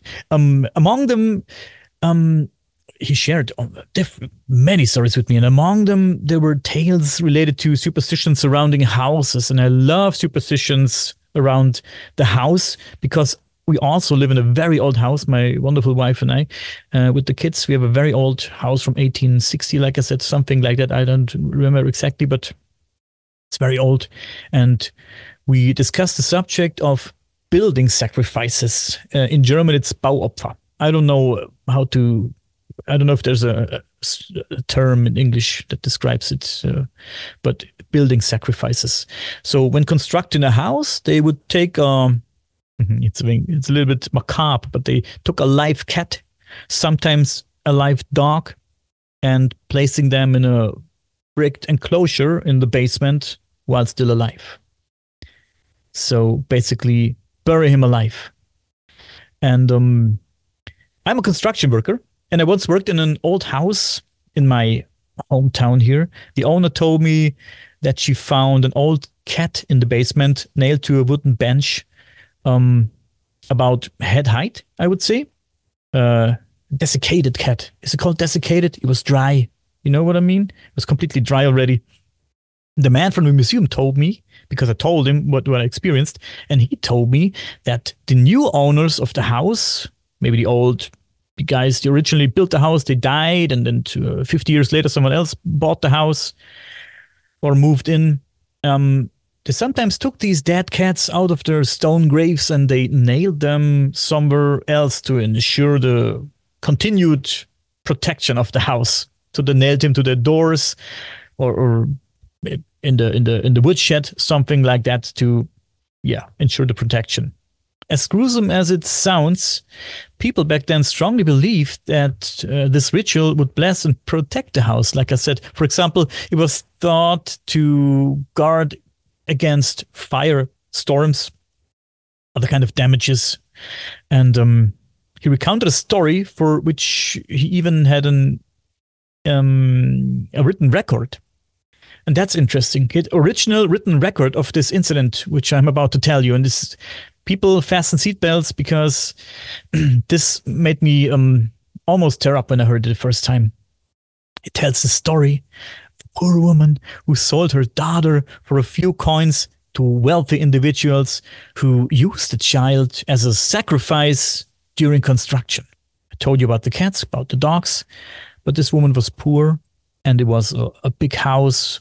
Wealthy people built it, like I said, and they wanted to, give the spirits a very good sacrifice. And similar to the fate of the cats and dogs, the child was walled in alive. And the mother was given honorary seat in the front row while it happened. And like I said, people keep in mind, this is a written record. It's with the original letters, everything, date, stamp on it, everything, it's documented. So this really happened. In the record, it described how the child repeatedly called out her mother while being walled in. You could hear her saying, "Mother, mother, I can see you, I can see you." And then as the wall was built higher, she cried, "Mother, I'm standing on tiptoes and I still can see you." Man, it's gut-wrenching, right? I almost cried when I heard it. And finally, as the last stone was placed, the girl, she was full of fear. And she cried out, "Mother, it's dark and I'm very afraid." And she cried and man, it's a heart-pounding story, man. And people in the past used to place various items under the floorboards. We found them here in our house. We found pictures, drawings, buttons, small dolls, or maybe arms or legs of small dolls. We found chicken wings, and people sometimes find eggs, stuff like that. Not only, or shoes, a hat, an old hat. Those were all these construction sacrifices. I don't know, like I said, if there's an English term for it, but let's call it construction sacrifice. Yeah. If you want to say something to what I said, go for it. That's easily the grossest story we've ever heard here, and we've heard a lot in a lot of episodes, and that was horrific. But what I will say also is that it's interesting that they thought that this was for luck. I see it as the complete opposite. I see it as you beginning this building's history on a traumatic event, doing something fucked up with the intent of doing something fucked up, whether misguided or not. You know that that's fucked up. And then carrying it out anyway, which then in my mind solidifies the fact that that building will be a conduit for something for a long time. So the fact that it was woven into construction lore to, make sure that you do something fucked up to your building before so that, any spirit we want can access it. Maybe those are the puppeted by the entities who access it, right? It's fucked, Daniel. That whole concept, man, it's disgusting, and it seems just pretty sick, to be honest with you, just in every degree. It is sick. It's gut-wrenching, man. Like I said, when I heard the story, while he told me the story, I almost teared up a little bit. I have kids myself, man. I can imagine doing that to my kid. I would rather starve to death than selling my kid for such a purpose. But people back then had a strong, all they had were they believe in God and religion, right? Yeah, but so, of what degree, of what God were you believing, and what religion did you believe? Because you can be convinced, and as long as enough people are convinced that this ritual is a good one, then they'll do it. I mean, that's fucked up, against all morality. And you find you're a preacher or something, I don't know, or a man or a woman who can convince somebody like really easy, and you find someone like this desperate woman, poor on the streets, no roof above your head, and yeah, we got a new bank going in. We really need a sacrifice for this. I don't want to wall my own kid into this fucking thing. People. Good thing we've kept everyone in poverty so that we can exploit the energy resources of our harvest. It's almost like these bankers and shit attempt to keep people in that state also. It's its own type of harvest. And this is what signing your kid over with their birth certificate does as well. CPS, your kid's not your kid. The state owns your kid if you have a birth certificate. And so they can come up, deem you an unfit parent for any reason they make up. And then now they have your kid for whatever. They could wall it up in a fucking building. I mean, it's a dark ass place. And this is why also I'm not a huge fan of that idea of like, this is fucking, we're going to 5D, guys. I don't know, man. It's shit like that. Like kids getting walled up in fucking rooms and horrific things like that, I don't know, maybe sort of doubt the optimism people have for the place in which we find ourselves, dude. But as fucked up as the story is, it's important to say that this was not the norm. Didn't happen very often that they took humans. They took humans, and he also told me stories about how inmates or thieves and people like that was chosen.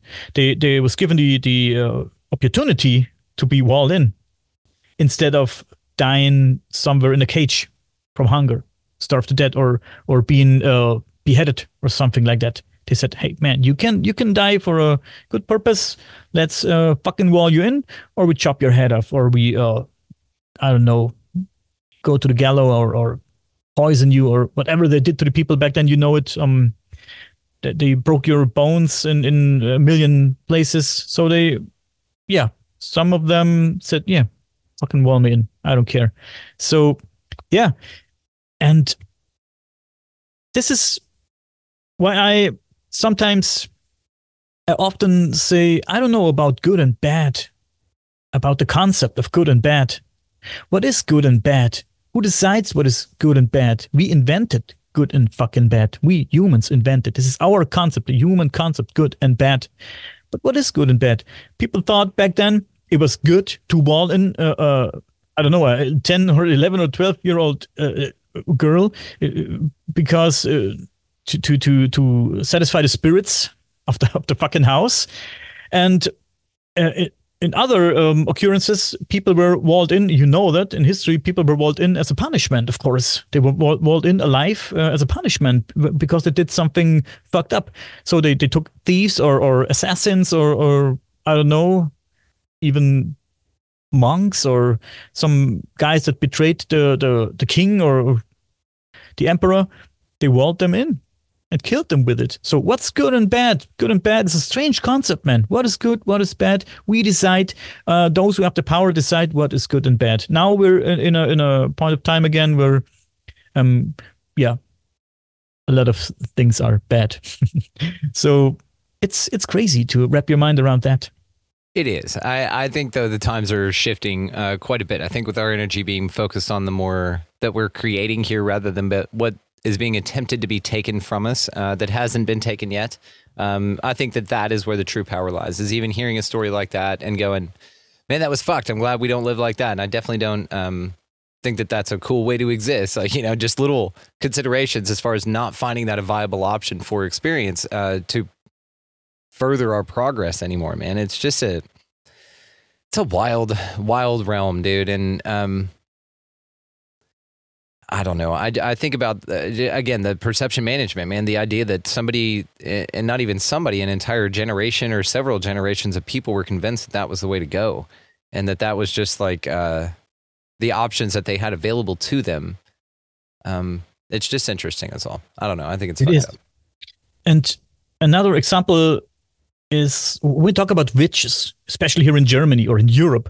Indeed, people in the past harbored intense fears of witches, especially in Germany and Europe. And we had witch burnings in this fucking village where I live too. I have a book. I purchased a book not too long ago with stories and cases about witch trials here in my area, like in a radius of 100 kilometers or so. And I found out that in my village here, they had 6 or 7 witches which they put on the pyre and burned.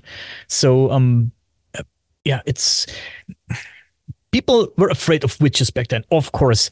As a protective measure against them, individuals would nail various things to the front door. I told you, feathers, tools, wire, stuff like that, because they used it as protection against witchcraft and witches. Occasionally, a pitchfork would be leaned against the wall, or a broom, but they would put it on the wall upside down because they thought the witch wouldn't land. It's the crazy thing about it is, so we have people here who tried to, and they use magic spells too to get rid of witches. They use magic spells and shit like that. So we have people here who try to protect themselves from precisely the same thing, using magic spells. And this is quite bizarre.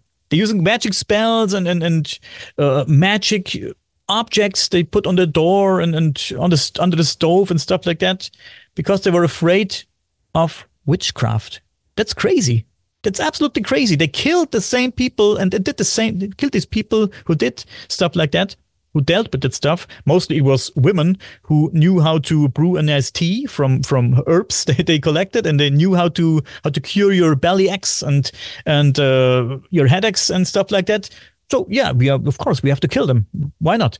So, and you did this fucking same thing to protect yourself from these people. Ain't that crazy? It is crazy. Yeah. Let's talk about the fucking devil. I told it in the podcast I did before with the other guys. If you think about the devil, most of you out there think about the devil. How do you picture the devil when you think about the devil? Before I learned what I'm about to say, I picture the devil, of course, like it's a fucking bodybuilder, right? With animal legs and hooves and fucking horns, and it's red. And yeah, he's this action figure, and he's big. He's as big, at least as big as a man, or twice the size of a man, and he has this fucking fork in his hands. And of course, he's sitting in hell waiting for your ass to come down there because you did a lot of fucking shit in your life, right? This is how people picture the devil. This is how people that fear the devil picture the devil. Of course, must be a very intriguing figure. Of course. But like I said, let's talk about the devil. People in the past, before religion hit really hard, they didn't see the devil that way. They imagined the devil as tiny. It wasn't that devil. It was devils. They imagined the devils as tiny, cunning beings that wreaked havoc inside the house. This is how people imagine. Those were little tiny like fucking fairies.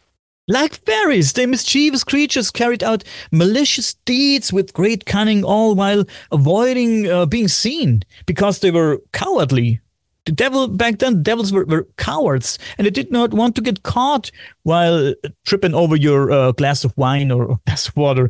Later on, as the church gained more and more influence, of course, we know that the devil transformed from those tiny cunning beings into this large, menacing bodybuilder with a fucking pitchfork in his hand, waiting for you on its throne in fucking hell. And people back then, they had their nature religions. They loved the nature spirits, loved to, I don't know, dance around naked around their favorite tree, watching a waterfall. And then church came and said, man, look what we have here. We have a nice book here. It's even better than what you believe. Oh, and by the way, if you don't follow the book, we'll fucking kill you. And there's reports of emperors that killed hundreds and thousands of people in just one day because they wouldn't accept the Christian religion. And this is fucked up, man. Nature religion was a good thing. Why not? But church came and said, no, this is better. Look at this. It's way better. I'm sorry about me ranting here and taking up all the space here, but while I said nature religions, I always have to think about this story about maybe you heard it because it's very interesting. I will look it up. I will look the story up and send it to you if you don't know it. There was this female researcher who researched on chimps. And she told the story, I think it's many years ago. And she told the story about these chimps in that special area. They traveled to a big waterfall. And the closer they got to this waterfall, they got more and more excited when they heard the waterfall. Oh, finally, I can hear the waterfall. And they got excited.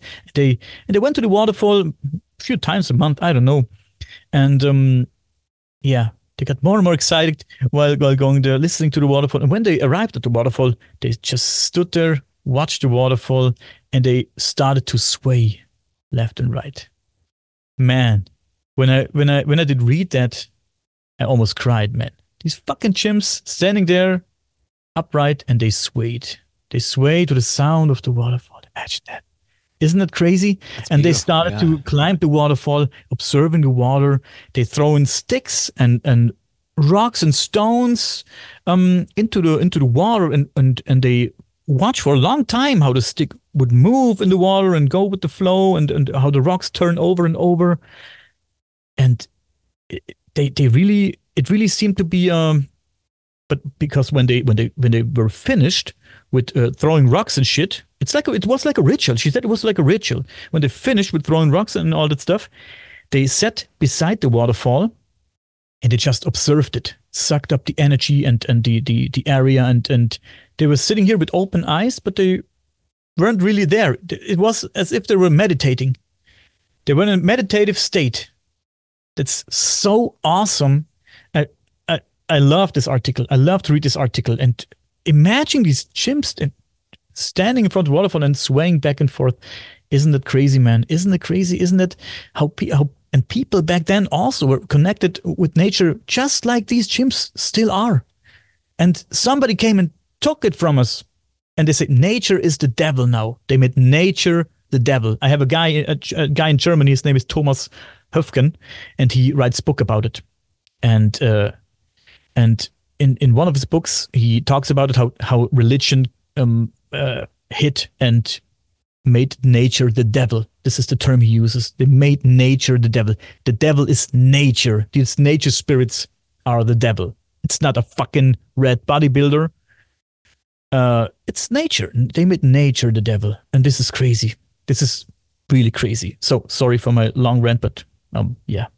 No apologies for the rant. It was a brilliant observation, because now I'm sitting here thinking about, excuse me, this idea of like these archons or whatever, these small little things is what I've reduced them to. Before they were these huge, scary beings, but now they're these tiny little fucking get out of here. You know, these little things that just kind of tinker. It's not even, it's just a little malicious. It's annoying rather than anything else, but you don't give it your annoyance anymore, right?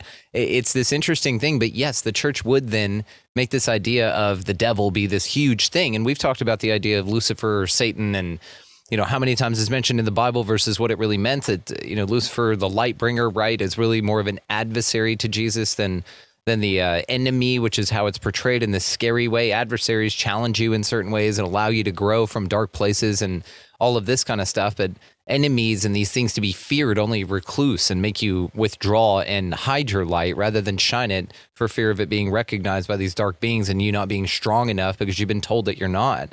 And that is the biggest horseshit right there. That is the inversion again, is that you are the powerful motherfucker and we're needing to be apprehended and so belittled and small and shrunken to be here as some sort of fucking beautiful food source because we are so goddamn powerful. It's sort of where I'm at with it now. It's an interesting thing to see that though this is a mental battlefield, that if it is a battlefield at all, it's all about your mind. And so again, this what your attention goes to. If as you're making choices throughout your day, you think that some huge Hovenkloeft fucking bodybuilder with a pitchfork is going to jam it in your ass, then you make decisions differently. And so it's a good way to control a populace. It's this, you know, elf on a shelf or God or anything else. It's this idea that something's watching you and policing you with your own mind is how it works. Maybe the devil manifested into being this fucking red bodybuilder with a pitchfork, because a lot of people, like an egregore, like put their energy to it and made it so. Energy into it.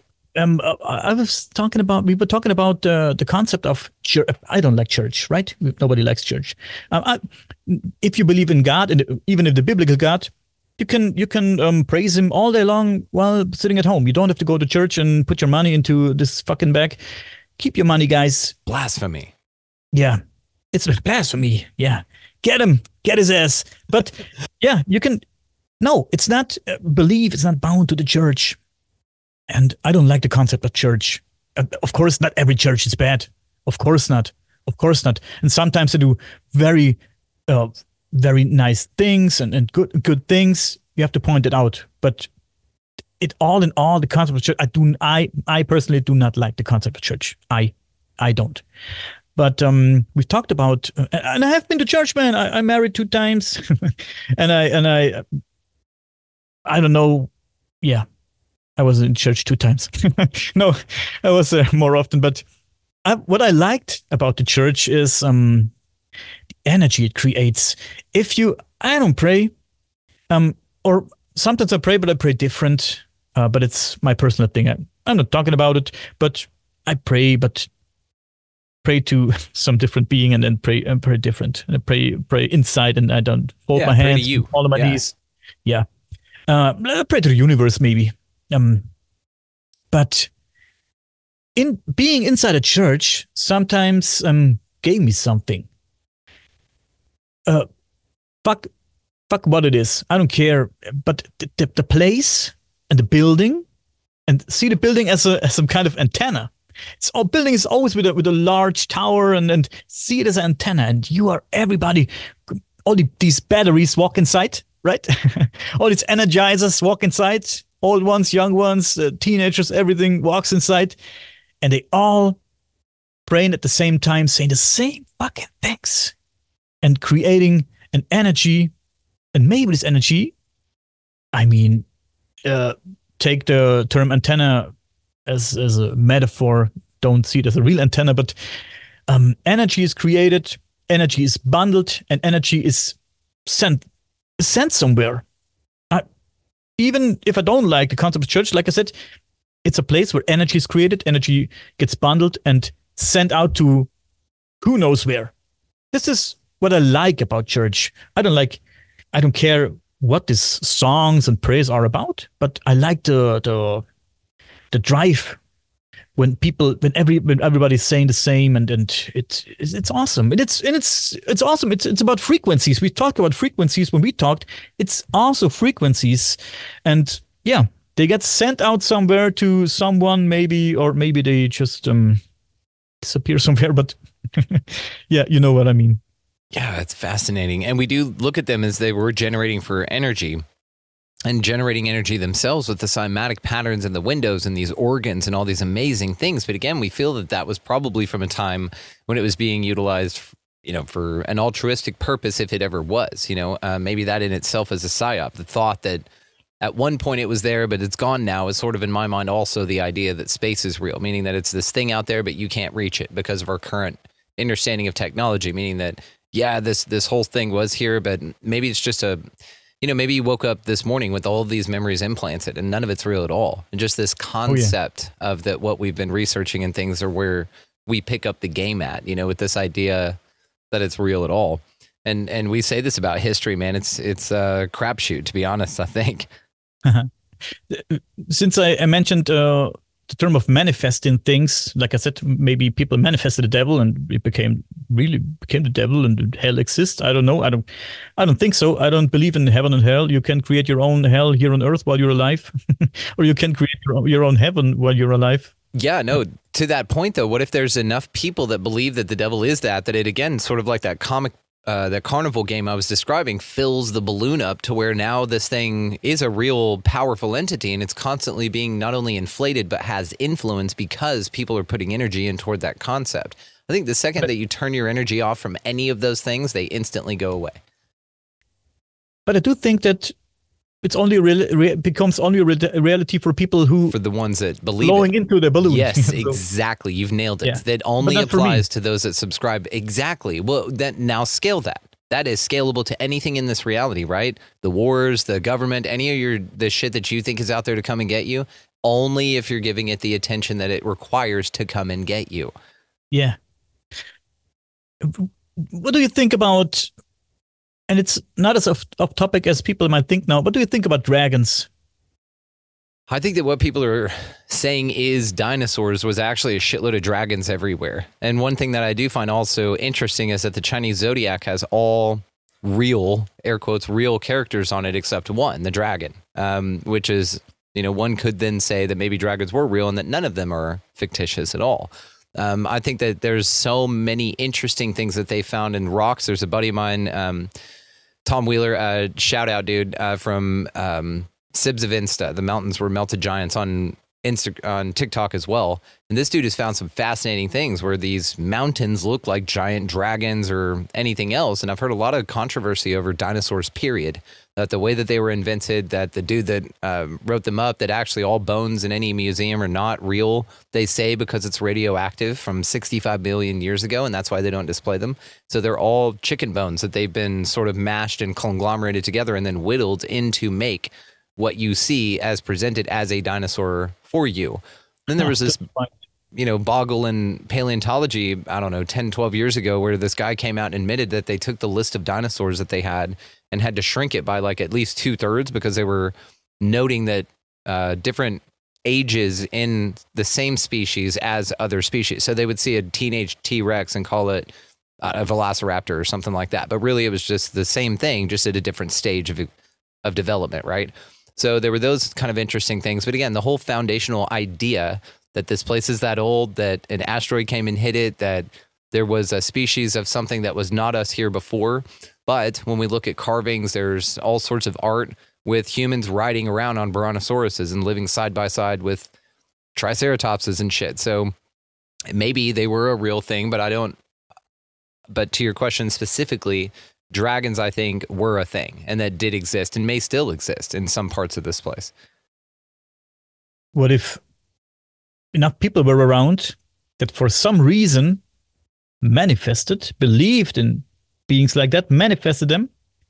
When all these people died out that believed in these things, they died out too. Yeah.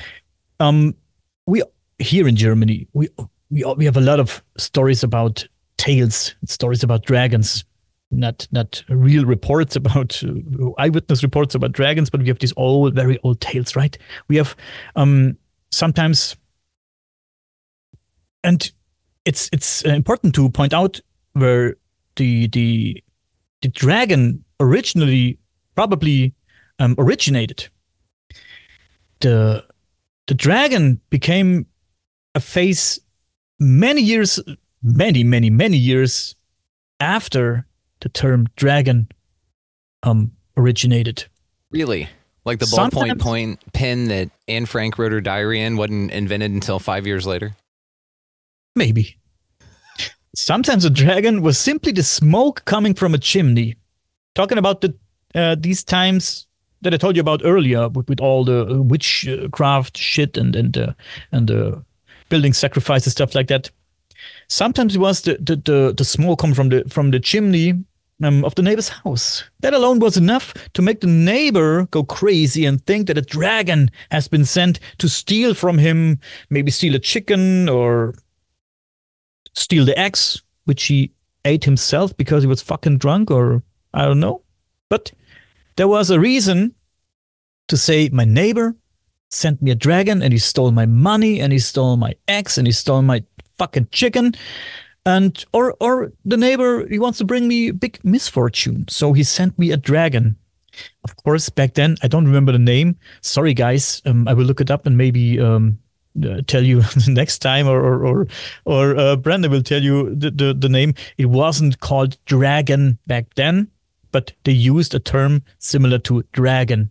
And from that, the name dragon originated. So because dragons didn't always have a defined appearance, people didn't always have a clear image of what a dragon was. Of course, the concept developed much later. The term dragon was also used to describe a thunderstorm, bad weather, associating it with fire and natural disasters, stuff like that. That was a dragon back then. I'm talking about the days when nature religions and people pray to the nature spirits or talk to the nature spirits was one with nature. Dragons. That was dragons. Thunderstorm, lightning, dragons. Those were fucking dragons. Of course, what's fascinating is the fact that there are narratives about dragons in many cultures of worldwide. We've talked about it. And here we are talking about real physical beings that people claim to have seen.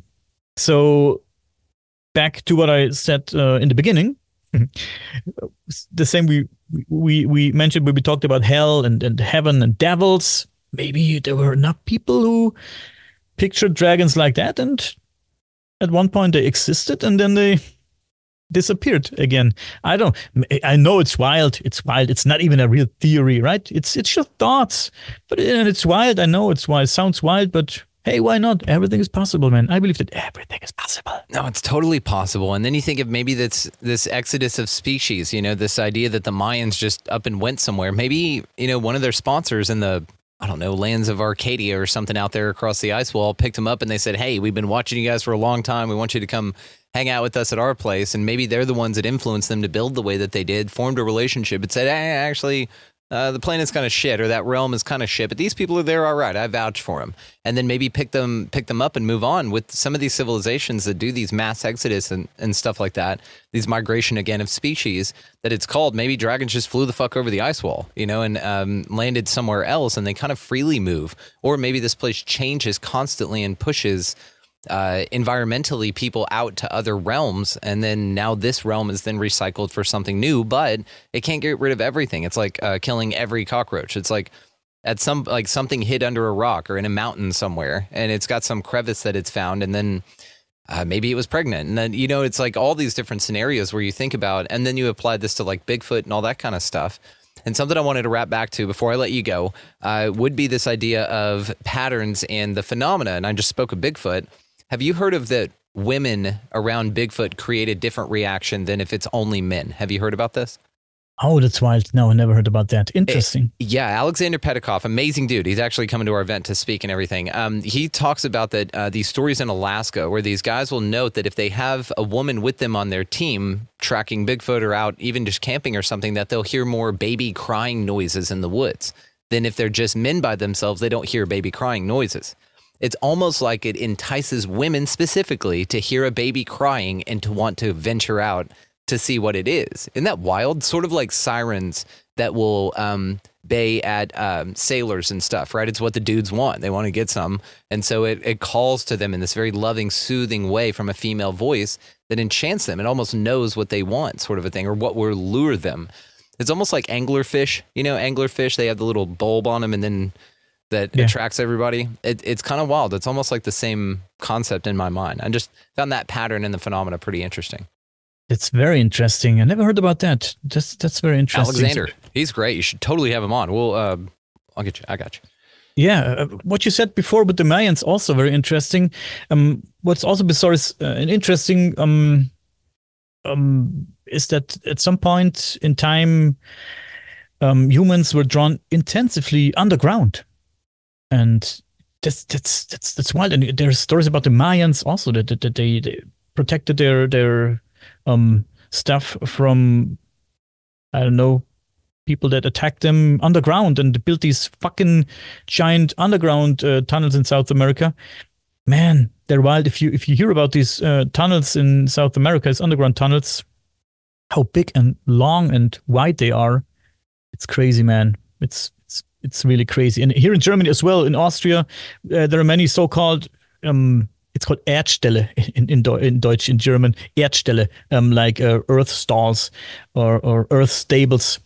These are in part long tunnel systems with generally very narrow passages through which only a single person can pass. Yeah. No one knows exactly what purpose they were and created and by whom. Nobody knows who built these earth stalls. Dating them has proven difficult for some reason, but yet they exist.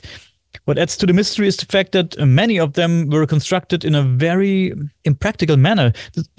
Who builds an underground tunnel system where nothing can be stored, right? Or no one can hide for a longer time or linger, and where nobody can be buried or nobody has been buried down there. So what's the purpose of these?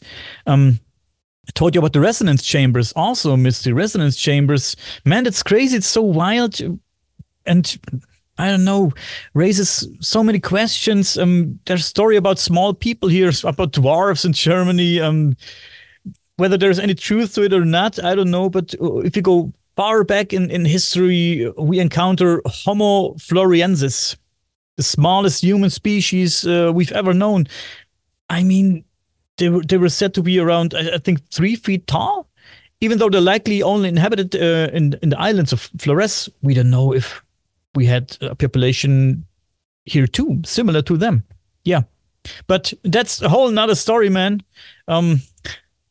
Dude, it gets crazier and crazier. The more we look at this place, the more we, come to these conversations, the more fascinating it gets. I mean, like today, you were able to come by and tell us not only your incredible story, man. I mean, it's fascinating, the triangle UFO, the paranormal things you've been experiencing, but also about some things over there where you're at, which next time we come on, brother, man, we're going to set up a chat, so stay on after if you don't mind, for a Patreon hangout. Those are a lot of fun, dude. The whole crew gets to hang out. We have a conversation, then they do sort of a question and answer thing after. They're badass, man. So linked below is all the ways to sign up for that, guys. If you want to join us, linked below as well is all the way to find our buddy Daniel Bechmann here. Flying Chariots, The Rise is your YouTube, your Facebook. Our conversation, of course, on your show will be linked below. Any other way that you want to be found will be down there as well. So let's say this, my friend. Leave us on a high note. Leave us on something that gives you hope and keeps you moving forward, because we talked about walling people up today. So what do you got, man? Leave us on a high note. Yeah, man.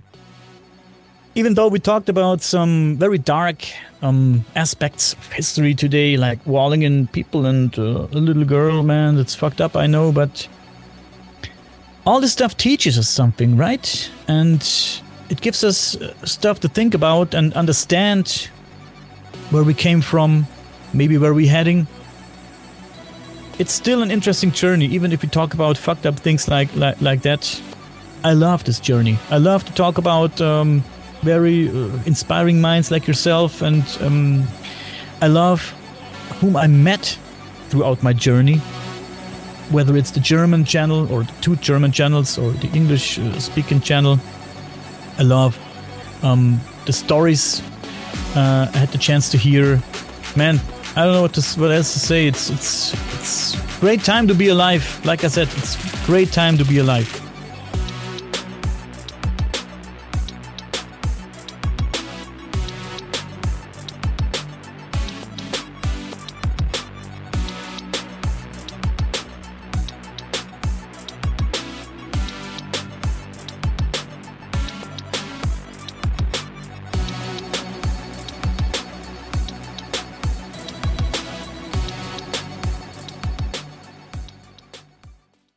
Introducing Wondersuite from Bluehost.com, the tool that makes WordPress wonderful for everyone. Website creation is hard, but now with Bluehost, you can answer a few simple questions about your business and goals, and the Wondersuite tools will automatically lay out your WordPress website or store in minutes. Seriously. From there, you can customize your design, pick your brand colors, and add blocks. No custom theme or coding required. You'll get content suggestions that you can keep or revise, and with Yoast SEO built in, we automatically help you get found in search engines. From step-by-step guidance to suggested plugins to an AI-powered help bot, our built-in tools make WordPress wonderful for everyone. Whether you're a beginner or a pro, you can join over 2 million Bluehost users. Go to bluehost.com/wondersuite. That's bluehost.com/wondersuite.